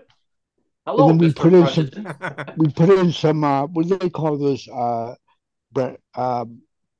They're like text boxes where it's like a frame of just text facts, and just throw them in there. Over 65% of, or 1 in 10 people in each town live on on these incomes, no fault of their own. Yeah, Doug Ford says the best thing you can do for a disabled person is give them a job. Well, how is someone supposed to have a job if they're paralyzed from the waist down? Or see, that's the old narrative. Like the politicians would always say, just get them a job, right? I mean, a job doesn't define. What I'm getting at, Brent, is we got to put what Pierre just put out about that little documentary he made. We got to create a disabled documentary. Yeah, like that's housing. About 5 minutes long. That looks really professional, raw but brushed. Well, that's one thing that I know, Neil. We've actually discussed that too recently. Actually, I know you and I have discussed that too. Ellen is getting that out there, and I truly think that getting our voices heard by media, also like news hour stations. I think we're all onto that. I think that's a really good take. I suggest instead of having a Zoom that goes up on YouTube, is that we need to have a Zoom think tank meeting that's not going to get posted, so that we can make some notes and come up with an announcement and share the shit out of it. Share on TikTok, share on Instagram, share on Facebook, share in the groups on Facebook. Well, I know the calling out thing, so that and there's that young lady that's on she's on First You Make Thieves, and then something, I forget what her handle is on Twitter. But she's on TikTok like crazy. She's a single mom that's going through chemo, and she's very vocal on TikTok and Twitter like crazy. I mean, I almost see her in my feed almost every other day, if not. Anytime there's a big post by Kamel, what's her name? The lady that took over. I can't remember her name. I'm drawing blanks here. Kamala. Yeah, she'll fire off right as soon as any of them do a little press photo thing. She's commenting on it or requoting it, but she's all over TikTok. Okay. Hey, Ellen, I just want to get MJ's take on this. Oh, yeah, I'm hogging. Sorry. Yeah, no, it's okay. I find it very interesting on your. Yeah, you look sharp. I love your suit. Yeah. Ward 8, Toronto, 2026. I wanted to comment way back when Cassandra said, and Ellen, that they're going to use this CDB as an election carrot. I think we need to get a Facebook group that's titled something like Congregation. We need to get all the disabled on this one group. There's so many groups with 1,000 here and 1,000 there. Yeah. We need to get everybody congregated. I don't know how to make a Facebook group. I have a page called. I love that idea, MJ. And I'll tell you, the issue has been, because I've been in different groups. I've been admin on groups. I've been involved in groups, and what you always get certain people that they just want to talk and come. They just want to talk and play, and that's valid. That's really valid. But when people start talking about doing something, they just don't want to be a part of. And then you get other people that just can't agree on. And so what ends up happening, like we've tried, like me and multiple other people, we've tried to get everybody together. And it is this unifying people is been a challenge, especially on Facebook, by the way. Right. But yeah, I think it needs to be titled that something like, we just want everybody in a group, so we got you all counted. Something like that. That is the purpose of this group, not to really go talk on a different group. This is just, we can get everybody in this group. The other thing is, what was I going to say now? I totally lost it. I think once June hits and the regulations aren't in place, you're going to see a lot more people on board. That's what I think. Yeah. And having a dedicated spot where they all come to, and it's I like the idea about the Zoom too. Like we do our segments that we do, and we lived experience stories on Mondays. Fridays are a variable right now. We launched the open mic. We'll see where that goes. Like, I mean, it's going, but we'll see where it goes. But if we need to change that open mic eventually into a dedicated spot just for, whatever Neil and I decide, if it's something that we're talking about exactly right now, if it's like about current events that are affecting discussion stuff affecting people with disabilities in Canada, then we will do that. Like, and the other times are set for guests that come on during the week. So we can restructure things accordingly.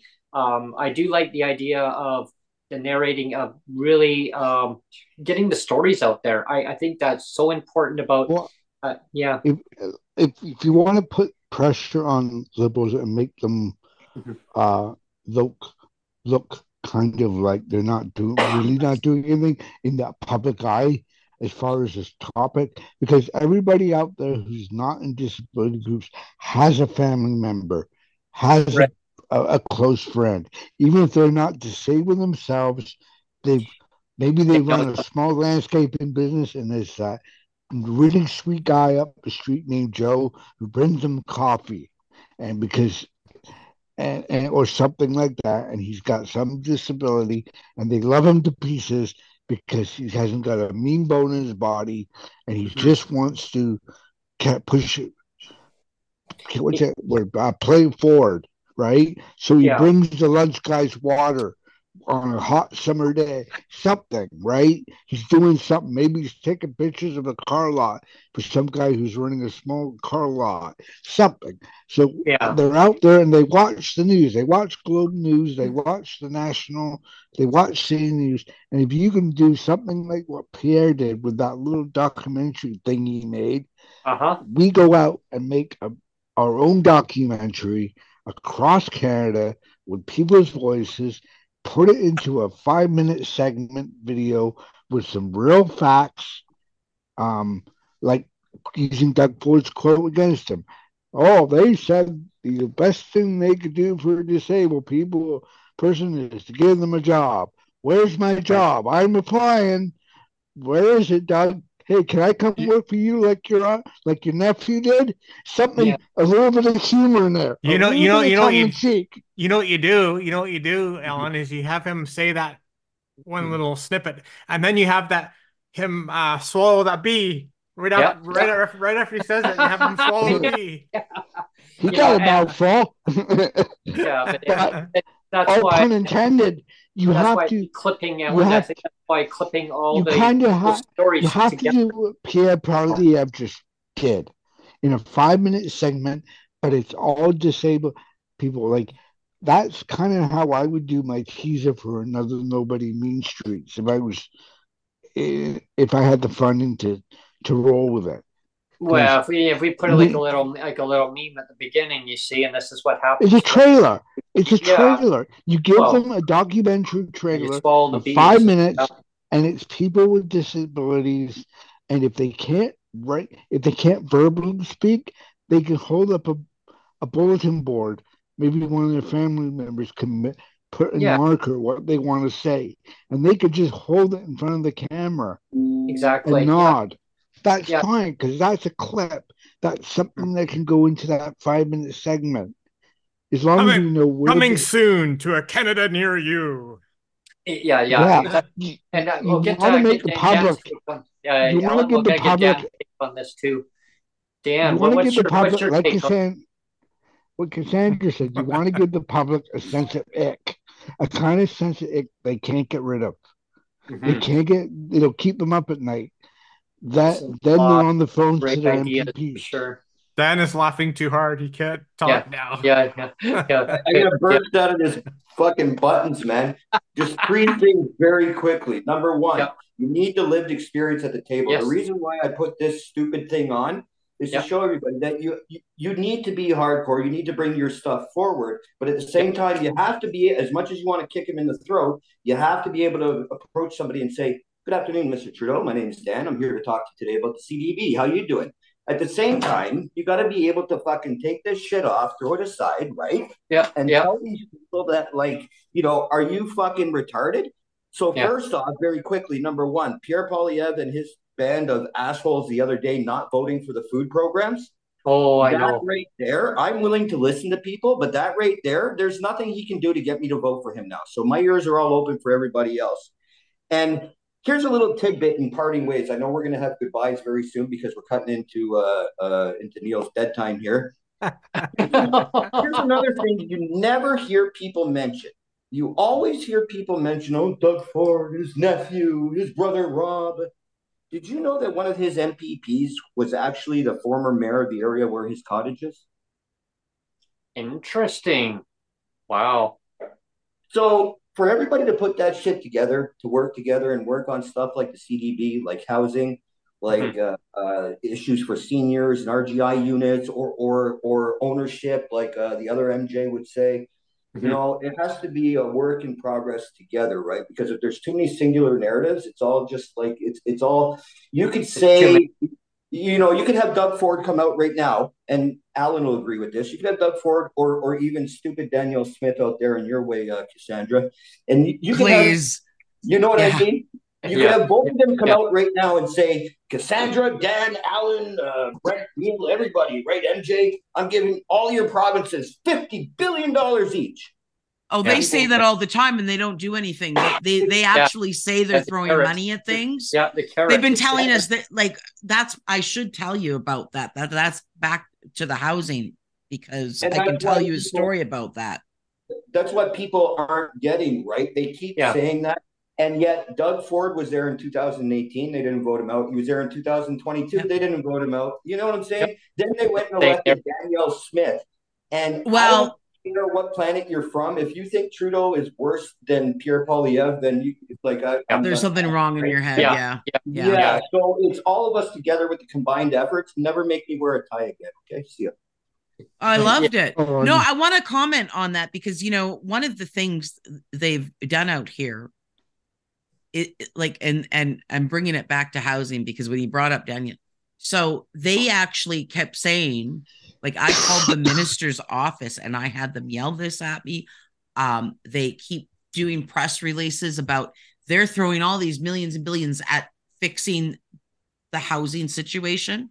And in fact, when I called agencies, individual agencies that are supposed to be the ones receiving this money, I was literally every single time, like, I met with hysterical, when I say, what about this money that you're supposed to be getting?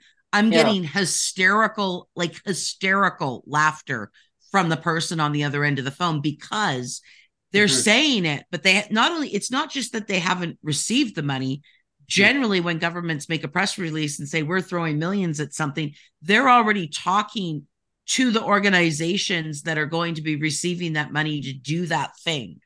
And they're already been in talks. They haven't even been in talks. They got the same press release and they haven't gotten any money, and nobody's come to the table with them to say, this is how we're going to do it. It's just air. It's just hot air. The money actually isn't coming that we can find. It was either earlier this year or last year. A lot of people don't know this either. Toronto actually got $300 million to go towards housing from the federal government. And where did that money go? It went to one development on the southwest corner of Bathurst and Bloor called the Honest Edge Development. And it made no apartments for no homeless people, no nothing. So by the time the media doesn't play that because it's not a good news story, right? It's not a feel-good news story to help a homeless person, right?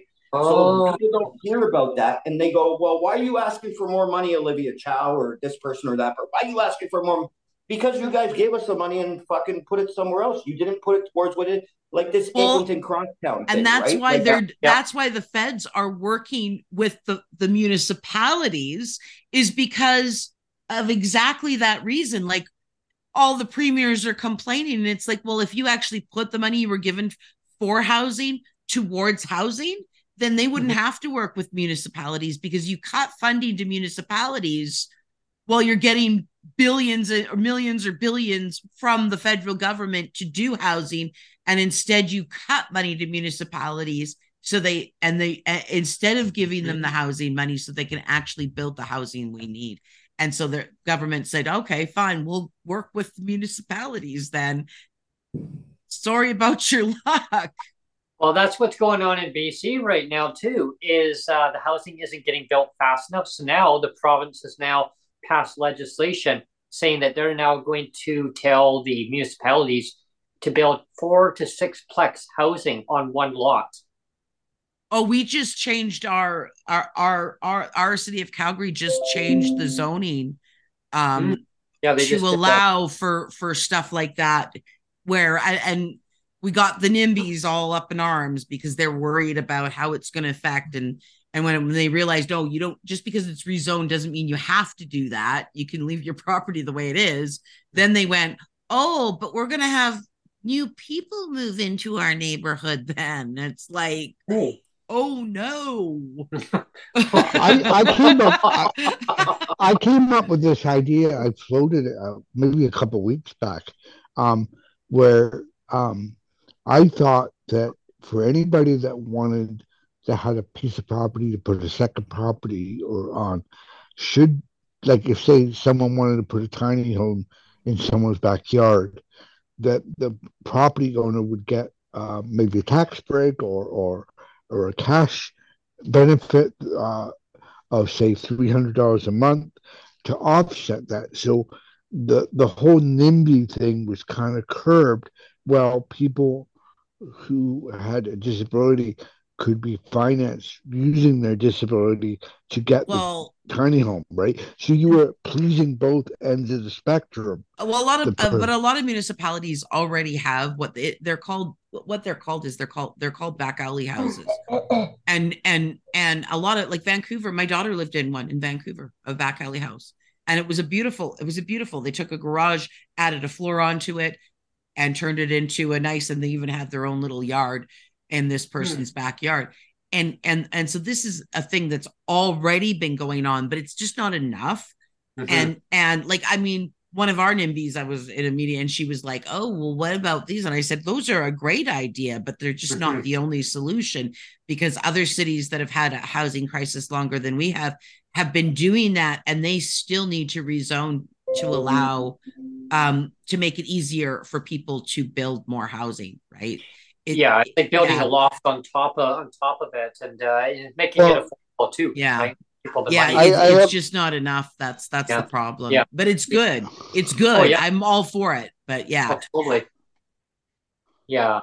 Over to you, MJ, on that, and then over to you, Dan, on your take about zoning. Where do you see housing getting all these homes built, like 4-plex, 6-plex on one lot, but making sure that they're actually affordable? I mean, affordable. I mean, Doug Ford could, or I'm picking on Doug Ford. B drop down, but I'll be right back. Catch me up when I get back. Yeah, I feel like the kid at the back of the class that wasn't listening to the teacher. I don't think it's going to happen, and the ones that do happen are just going to cause mayhem with parking and other problems, sewage, garbage. Yeah, neighbors bitching.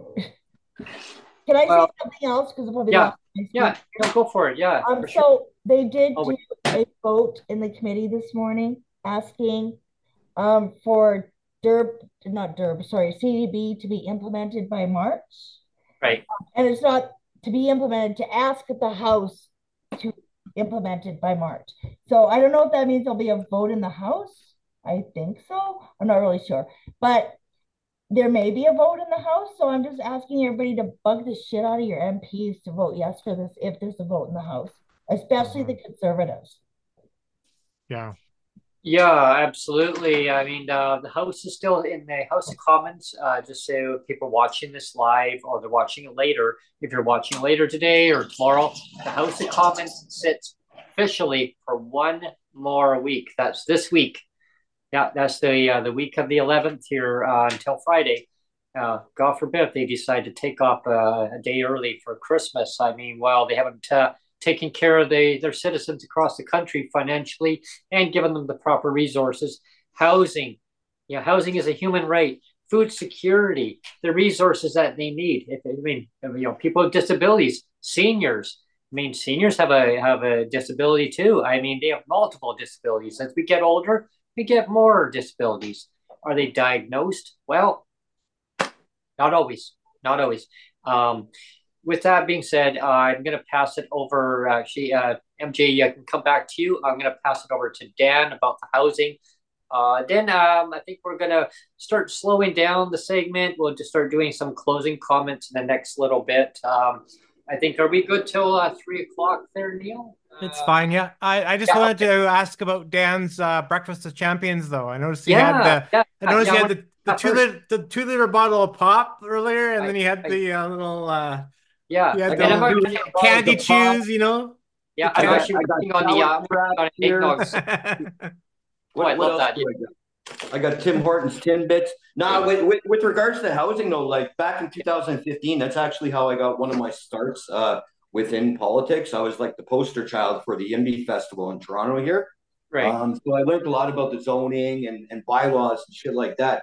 Here in Toronto, we're all over the place. We got areas of Toronto such as Scarborough that right now, as it currently stands, don't allow rooming houses. So you got a bunch of bitching and whining and complaining out there about that. You got people, a lot of rooming house fires lately and non-regulated homes. And what you just said, I think they call it multi-purpose living or something with the 5 and 6 story places there. I think any home is a good idea, right? There's going to be areas where you got to build up. There's going to be areas where you got to build out, right? But one of the things I learned working on all of and I'm glad it was various campaigns that I worked on over the years for all parties, is that I got the different perspectives, right? My perspective is I personally don't complain about housing. I have an RGI unit. I'm one of the lucky ones, so to speak, right? If I didn't, I'd be homeless, right? I'm so envious, Dan. You have no idea.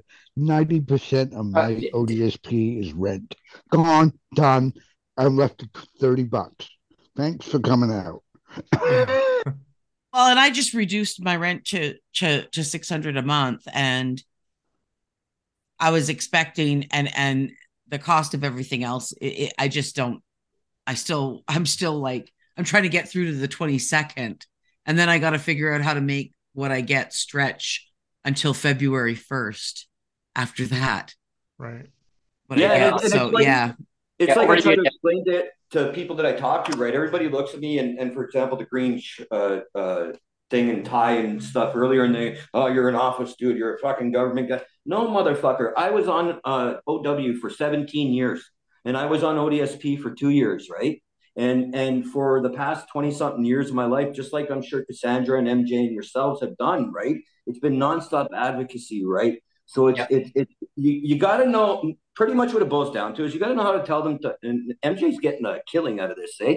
But you got to tell them to fuck off without telling them to fuck off, right? So like I said earlier, you got to have the ability. I used to tell somebody all the time, they said, Dan, how's John Tory?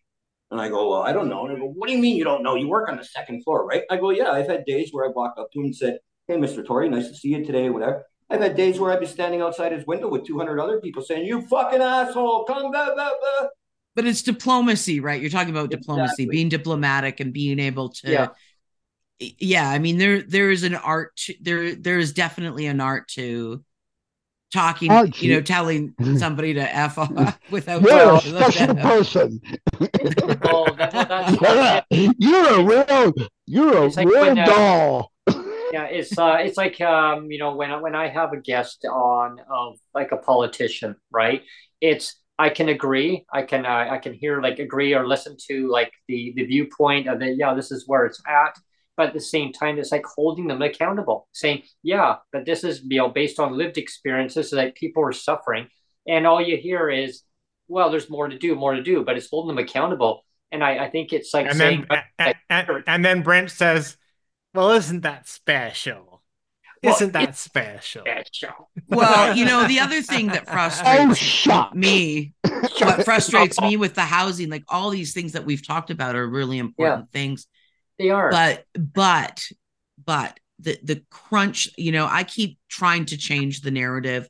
I've got some housing as a human rights people that are also, they keep calling it a housing crisis. And I keep saying, this is beyond. It's beyond a housing crisis. This is a housing emergency. Yep. And it's great that you're finally investing in all these things that are going to happen in a few months to a few years. But what about the immediate situation that's happening right now? Because there are people going homeless for the first time in their lives daily, and they don't that have jobs that are not the traditional people you think of as homeless, that don't fit the marginalized groups, and they're going homeless. And that's going to add to our healthcare system. There's going to be I mean, there was a big report out here about the amount of people that are losing like digits and limbs from frostbite, because it gets to, like, I've picked homeless guys up off the street because they're huddled up against Tim Hortons. Well, yeah, and they're trying, and the wind, with the wind, it's minus 30, but the wind chill's minus 40.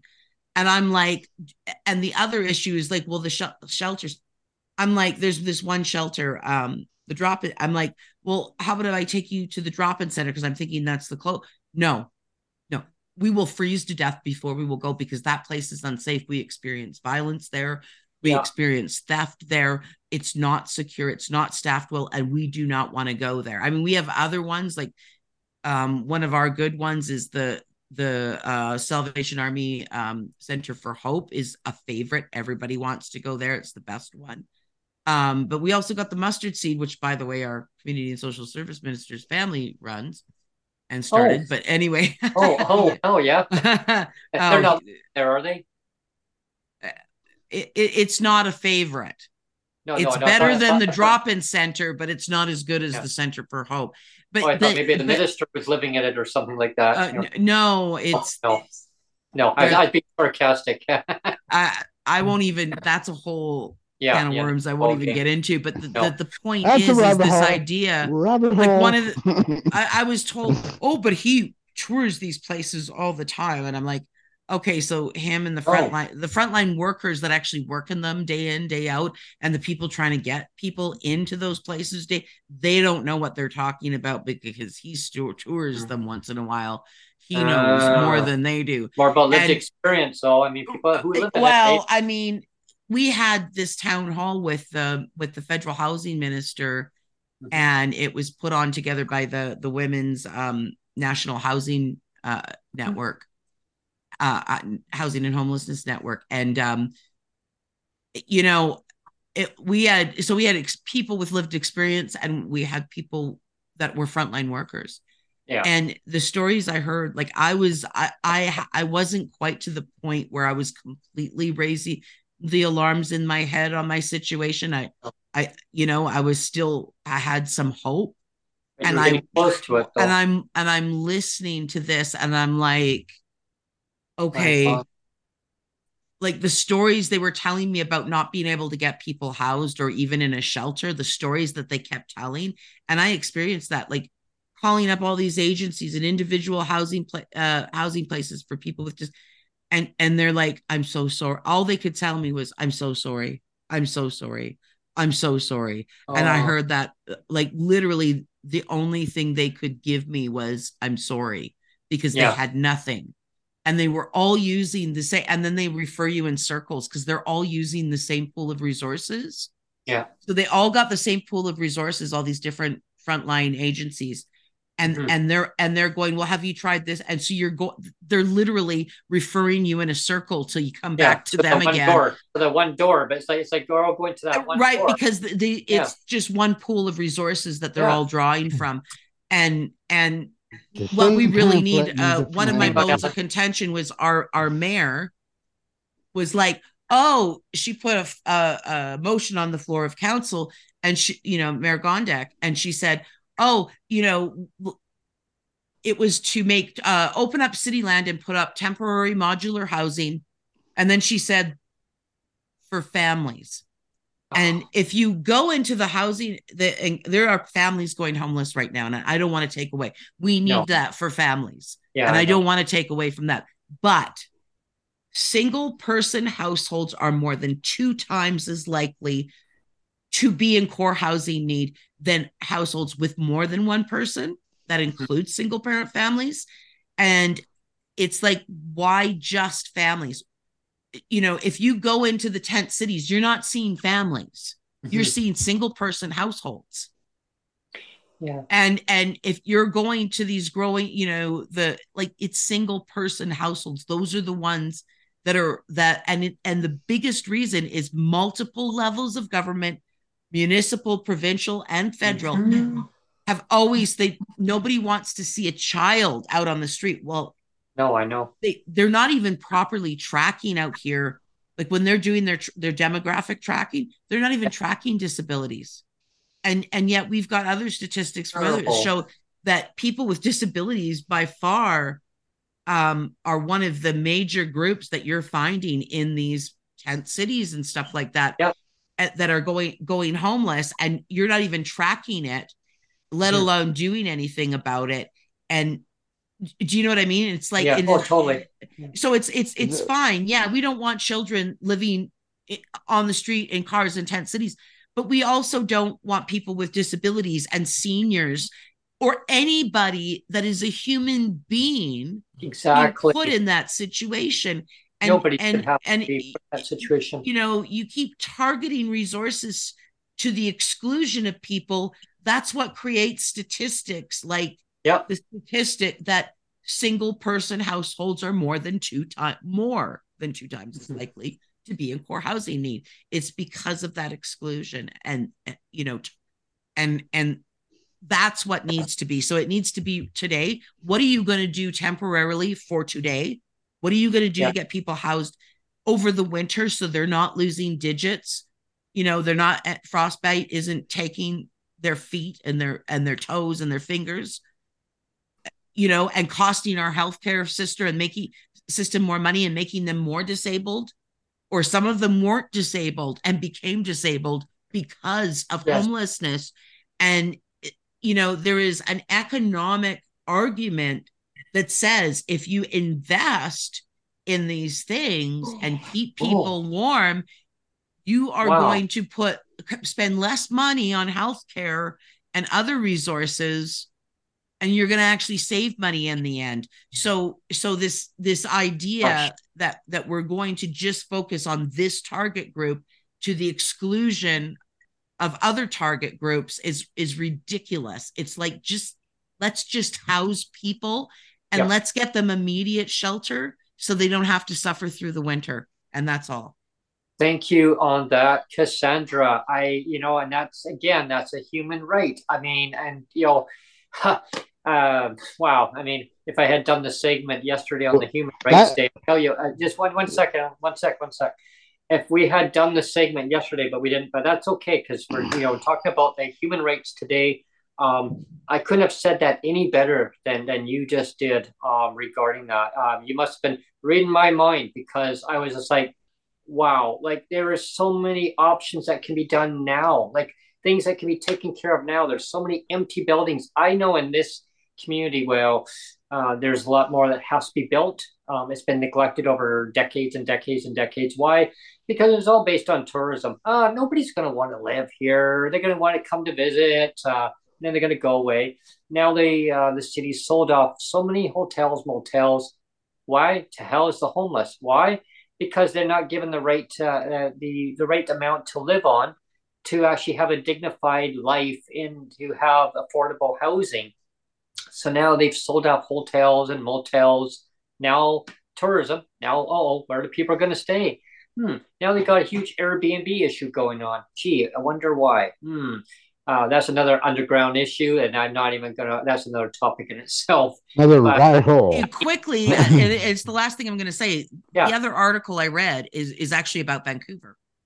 So they put up these temporary modular home units, and now they're sitting empty because the new mayor and the new council came in and decided they didn't want to do that anymore. There was a city councilor that tried to get them to keep it, but these units are sitting empty, and you've got a growing homeless population. And this Vancouver mayor, he has to go because he is making the situation worse. What he's doing to the homeless, the way he's approaching the homeless encampments, the way that he's,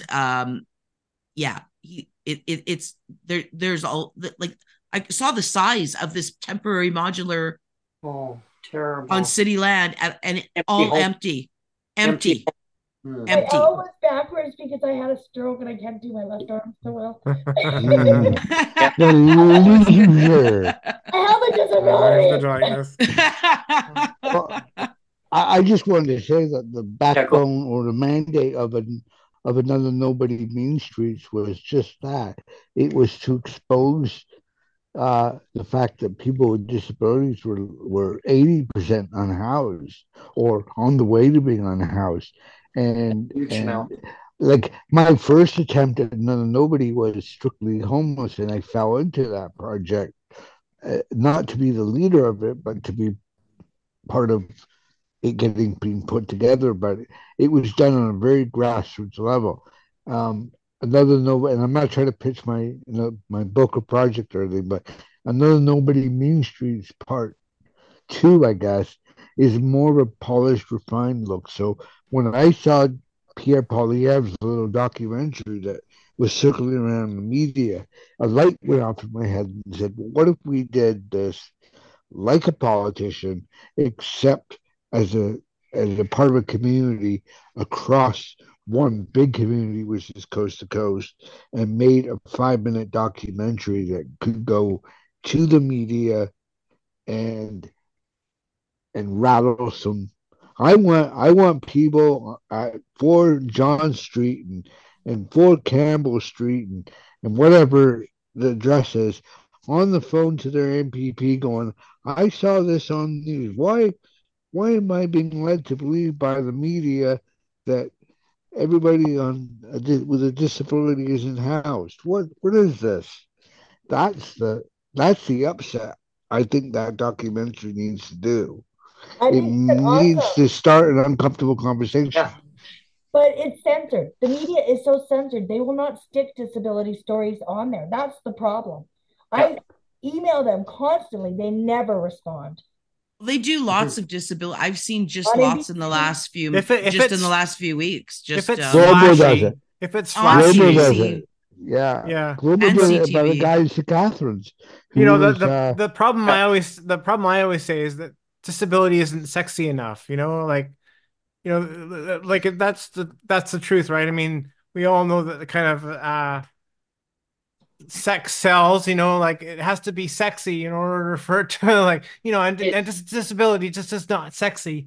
So it's almost like it's like if a headline is like a splashy word that the media will catch on. Disabled person decides to walk across Canada for to get some kind of a fundraiser or whatever it may be. Also, oh my God, the media will be all over it, right? Just so you know, just this month I have seen quite a significant increase in CBC and CTV doing stories about individuals with disabilities on a number of issues, not just income, but housing and not just income, but housing and other things as well. And there was one about, we just had one out here, was about a lady. She was, I think she was in Edmonton, but she needed to go to school in Calgary, but she couldn't find an accessible place that was affordable so she could do the schooling that she needed to do. we've had a number of stories, not just in Alberta, but also on the main news network, the national news networks as well, like that have been, and especially over the past month, I've seen quite a few more than I'm used to seeing. So something's starting to get traction. The legs are starting to move around. Yeah, I think so. Yeah, I'd like to propose that we do a think tank Zoom meeting. Doesn't have to be like tomorrow or anything, but something where we can come up with the pitch, the guidelines for the videos, and just get it out there. Because I bet you people will make a 30-second to 2-minute video, and then we can start filling it in with content around it. And if we can get it out, we can create something like everybody's got a camera on their phone. If they don't have a camera itself, just go out there and be a journalist. Tell your story, 2 minutes, where you live, what your situation is. If you're nonverbal because of your disability, write it out in a marker and get a family member to film it. Oh, I was gonna say, like, you remember, that thing where different people have done the silent, and these were people that could talk, that with the notepad, and then they're like, oh yeah, with writing. paper, yeah, those are impactful. Yeah. I was thinking of that when Alan was saying it earlier, and that's what I was thinking of when he was talking about that. You know what I can do is I can do a little 1-minute short of what Ellen just said. I'll splice up a 1-minute short, post that up, and we'll put it out there. We'll blast it out there, and Ellen, you can start taking your camera around and see if you can interview some people, and then get some footage coming in, and I'll edit it down. Well, I'd like to see people I don't know who may not be in our disability community, whether it's on Twitter or Facebook or whatever, seeing it and going, hey, I could do that. Yeah. I might not be able to speak verbally, but I could write. I could go to the dollar store and get a red marker and a white background, or a black marker and a white background, and I can write, I'm Joe, I live in this, I have Down syndrome, or whatever it is, and this is my story, and I can't even afford to eat because I have to pay 90% of my rent money to rent, and I can only go to the food bank once a month. Thank you for listening. I like that kind of storyboarding, but you just take 30-second, 2-minute videos, 2-minute max, and you splice them all together. Yep. And we put some text content in the middle, like little quotes by politicians who actually said things like, Doug Ford told me, all a disabled person needs is to find a job. Yeah. I was just thinking, I mean, what would be impactful, because one of the barriers to this is it cost. I mean, where you really want to get this is, again, on main news networks, and it's the cost behind it that becomes prohibitive. And I'm not saying not to try. Maybe we can figure it out. But the reason I'm putting that as a caveat before what I'm about to say next, because I keep thinking about the Heritage Minute, and what if there was a series called the Disability Minute? Right. Yeah. I think you're onto someone there, Cassandra. Rather than the Heritage Minute, the Disability Minute. The Canadian Disability Minute. Yeah. We could call it 60-second Crips. Yeah. 60-second Crips.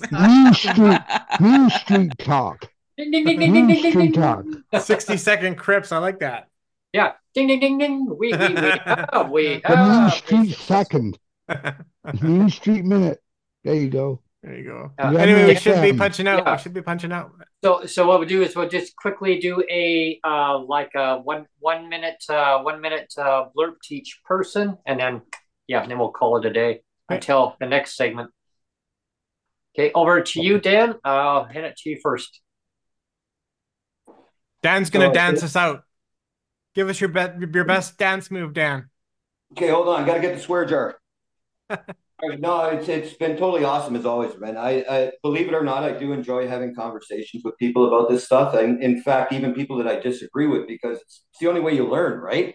One thing for Cassandra there is actually, this is ironic that you mentioned the Hope Shelter. So January 27, 2016, and I could send you the video later, or you can go check it out. That was actually the first deputation I ever gave, was to open the new Hope Shelter here in Toronto at Leslieville. I actually stayed in the old one back in 2005. So yeah, Salvation Army to my family and to the area is pretty important.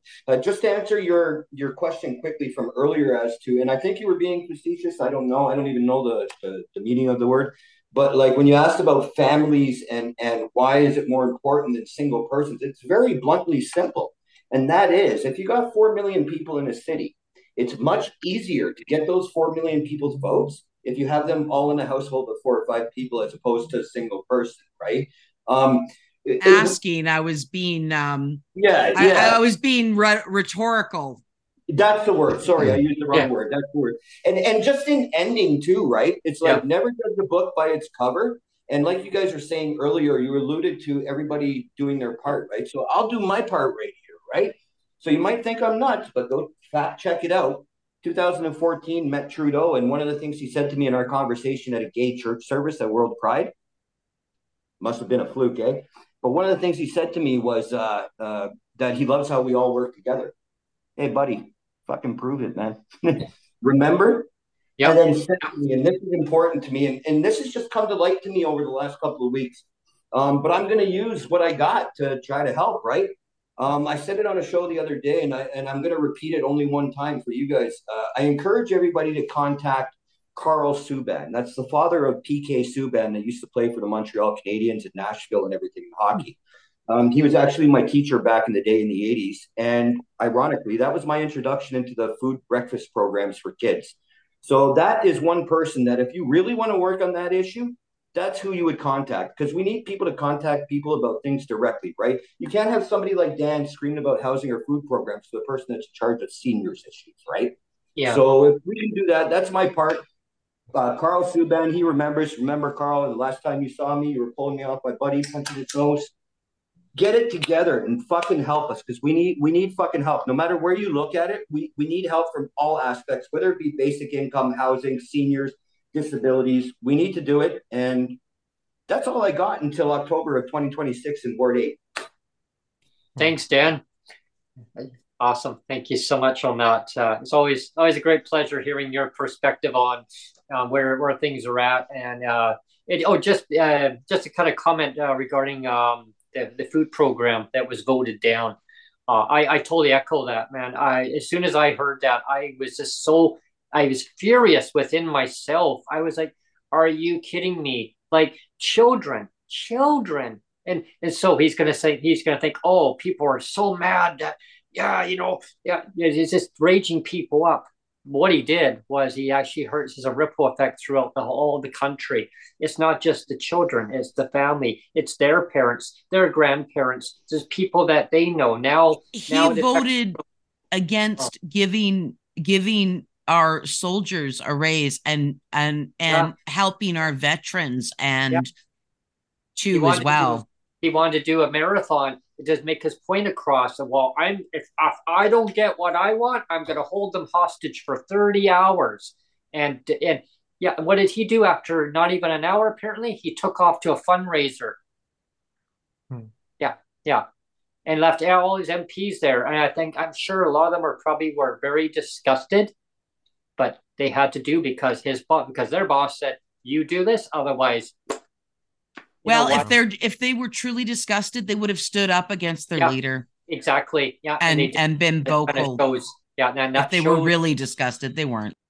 No, I mean, they all, I mean, it was them voting against these things, right? Yeah. So they were towing his line, you know, and even though he was treating them like garbage, and I mean, they could have stood up and said, no, I'm not going to vote on this. Like, I'm not going to vote against. I was willing to look past all the bouncy castles, all the Randy Hilliers, all the Me too. Pierre bullshit going on. But the second you said you're not going to feed your own people and one of the most vulnerable groups of people, your kids, stick it in your. I don't care if it was my mother and she's listening right now. Okay, she's in the chat.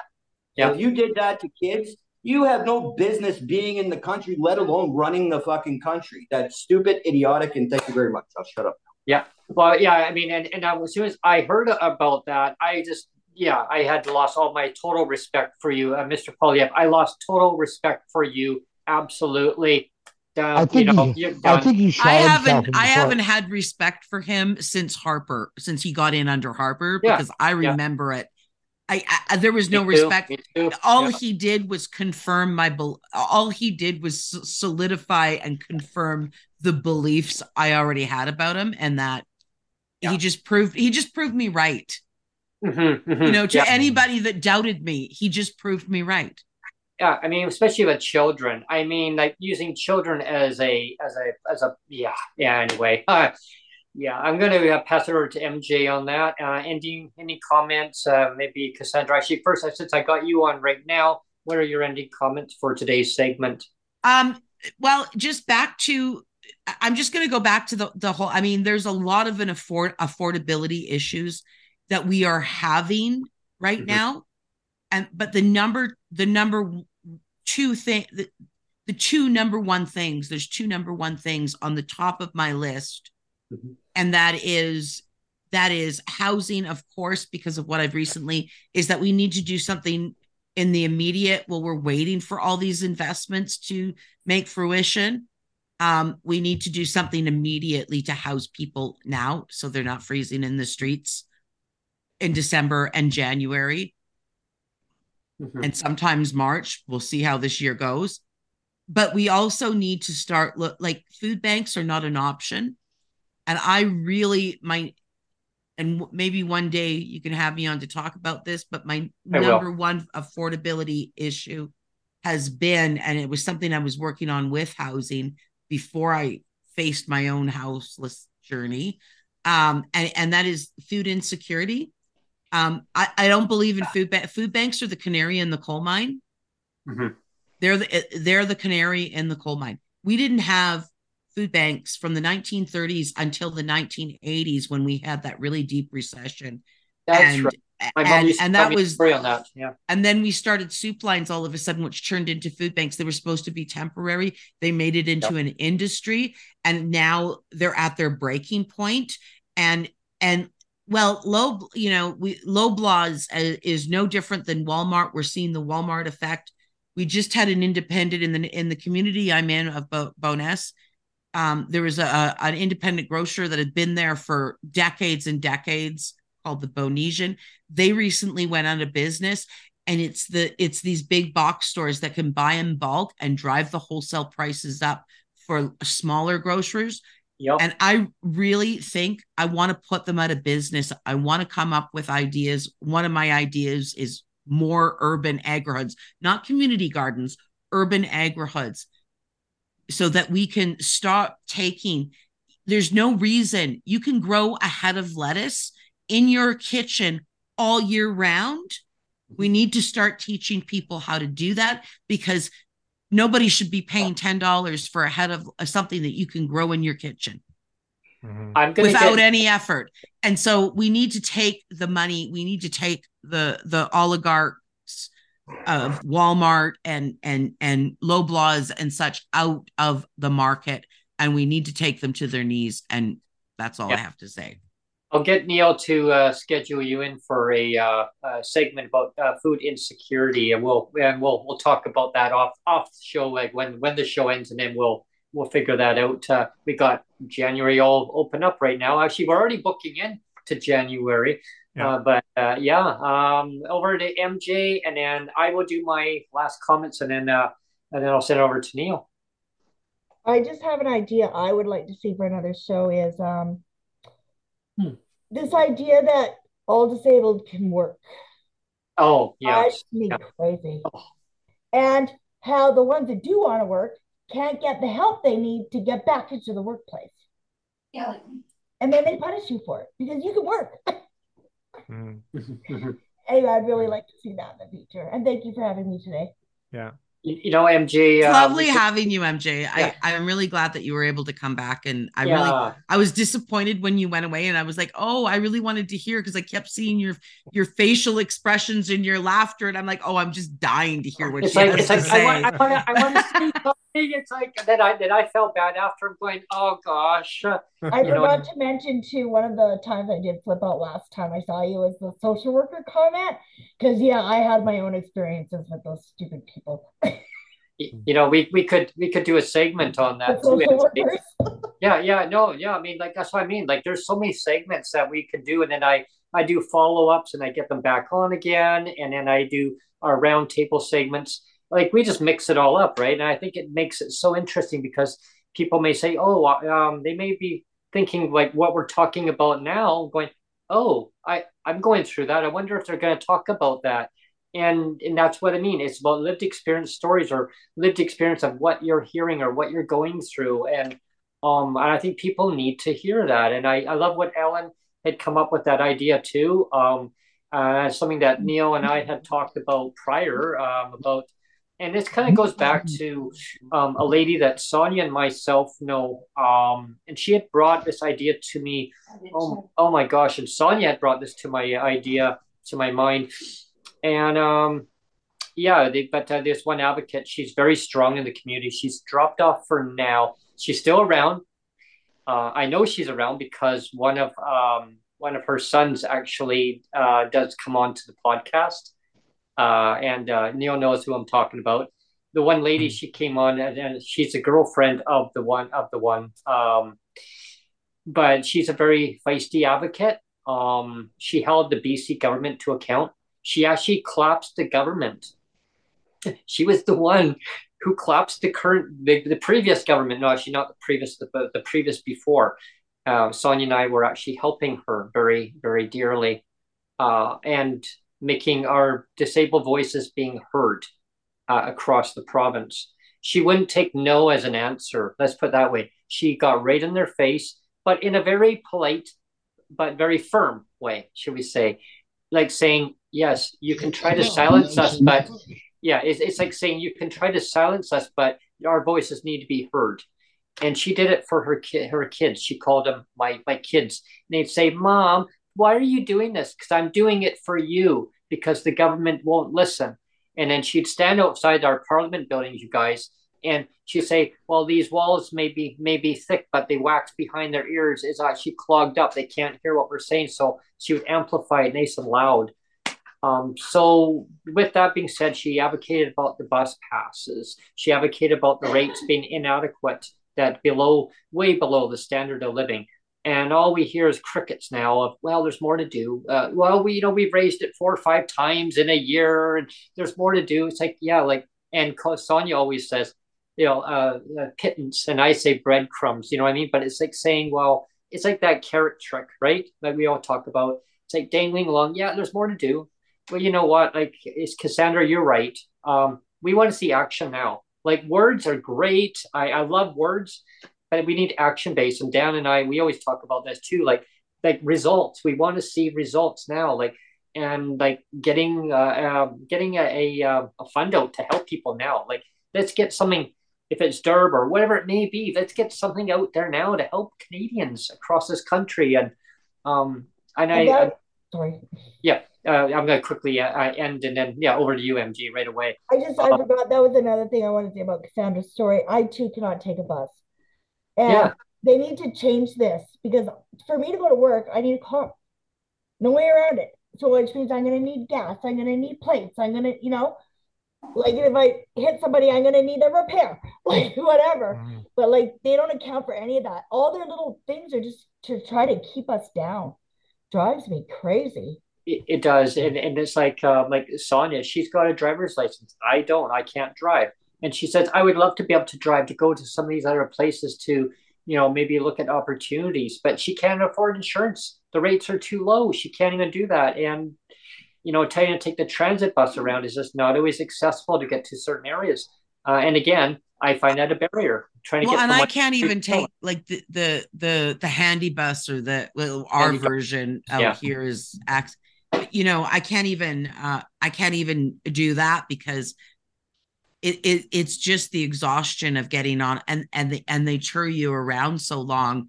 Oh my God, 2 hours, Like 2.5 hours. it's like I'm so exhausted. Like I just don't have the spoons to And they want you even to take just it to sit. work. Yeah. You can take it to work. Oh yeah, but we'll drop you off within a 3 hour time. Well, yeah, okay. Well, I have to be at work at 8. Well, we'll get you there between 7 and 10. Yeah. No, I Yeah. know. I Yeah. got kicked out of it was a chronic pain program, which is more like a rehabilitation program. And I got, because if you missed so many 2 or 3, you got removed from the program.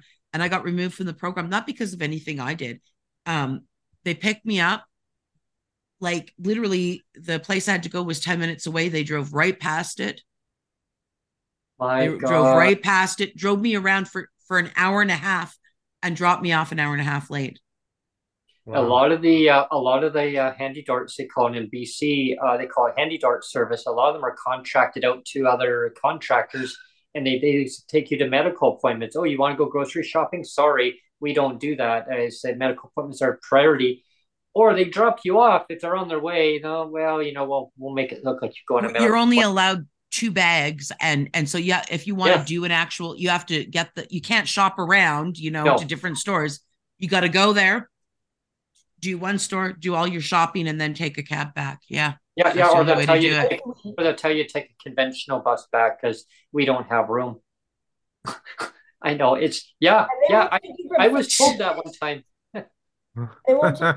I can't even do that. Yeah. That's a human rights complaint. Oh my God. I had that happen once. I had to go to a medical doctor's appointment because they were doing a reassessment of people with disabilities. And it was right in the middle of the frickin' transit strike. And the only bus that was going was Handy Dart because they weren't part of the transit system. They were contracted out. So they had to pick me up. And it says, well, we'll take you about 2.5 hours to get you to your doctor's office. 2.5 hours? Yep. All around here and there. And meanwhile, it should have only taken about 42 minutes maximum to get me to my appointment. But no, and you'll be back sometime by Thursday. Yeah, we'll get you there, but we'll be back in about an hour to pick you up, sir. I go, what? Well, okay, actually, you know what? We'll go and pick up. Hang on, Ellen, one quick sec. We'll go in. We have to go and pick up Mr. Smith and Jacqueline. Who are they? Oh no, yeah, you don't take the snuff. Yeah, the guy actually knew them by name. But yeah, actually, you know what? Hour and a half, Brent. Your doctor's office needs to have these forms done. What? You know what I mean? Like, and so I said, well, can I go to the grocery store on the way back? We'll make an exception, but if it's more than a couple bags, you have to take conventional bus back. I'm like, they're on strike? Oh yeah, they're on strike. Well, you have to wait till maybe another week. You can maybe make an appointment. Oh, I was so livid. Anyway, everyone, I want to thank everyone for coming on today and doing this extended long series that we have. We're going to definitely do some programming notes and incorporate in some of these ideas.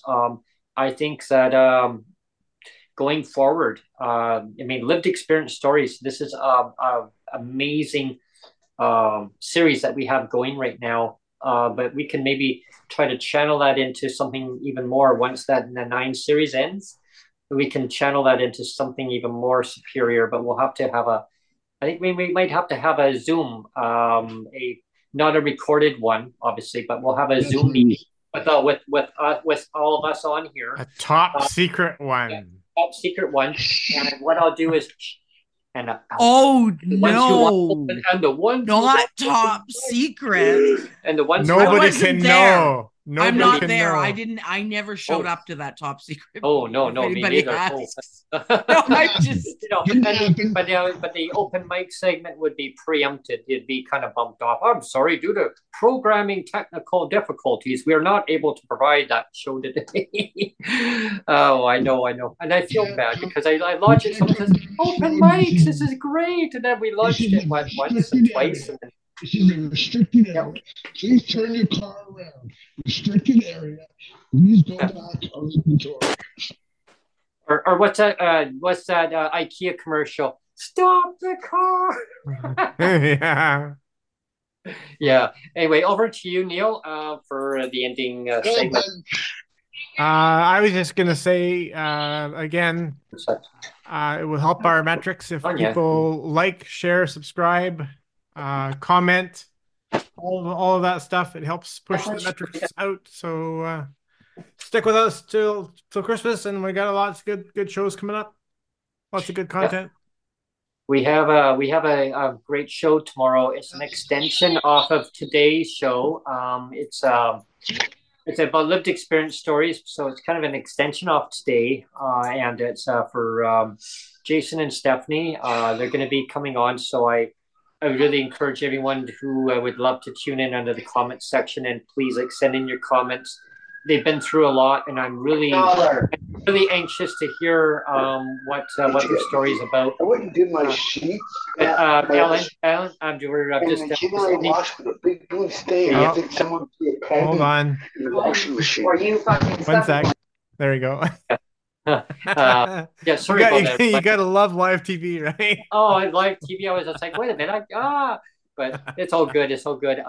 But yeah, kind of tuning in tomorrow. I really encourage people to tune into tomorrow's segment about lived experience stories. It's an extension, like I said, off of today's session. Jason Ross and Stephanie Erb will be coming on to the show.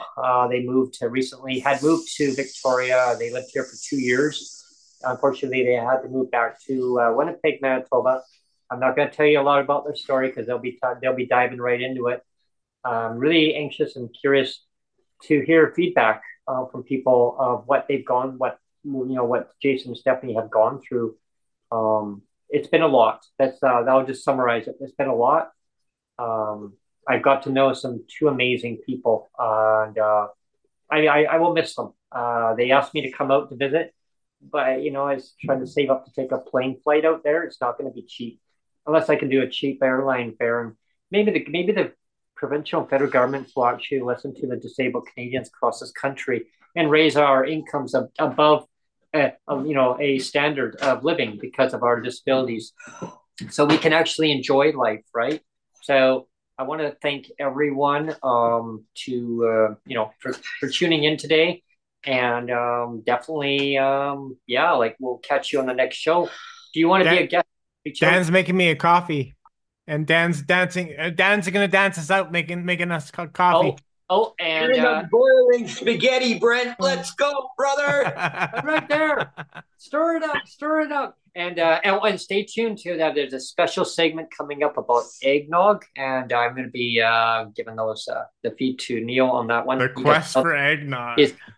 Neil doesn't know that yet, guys. It's top secret. It's top secret. Yes, I just concluded the part of it, so I have to do the ending part tonight and on it. But yeah, I'll be sending off. Yeah, thanks for tuning in, everyone. Thanks, everyone.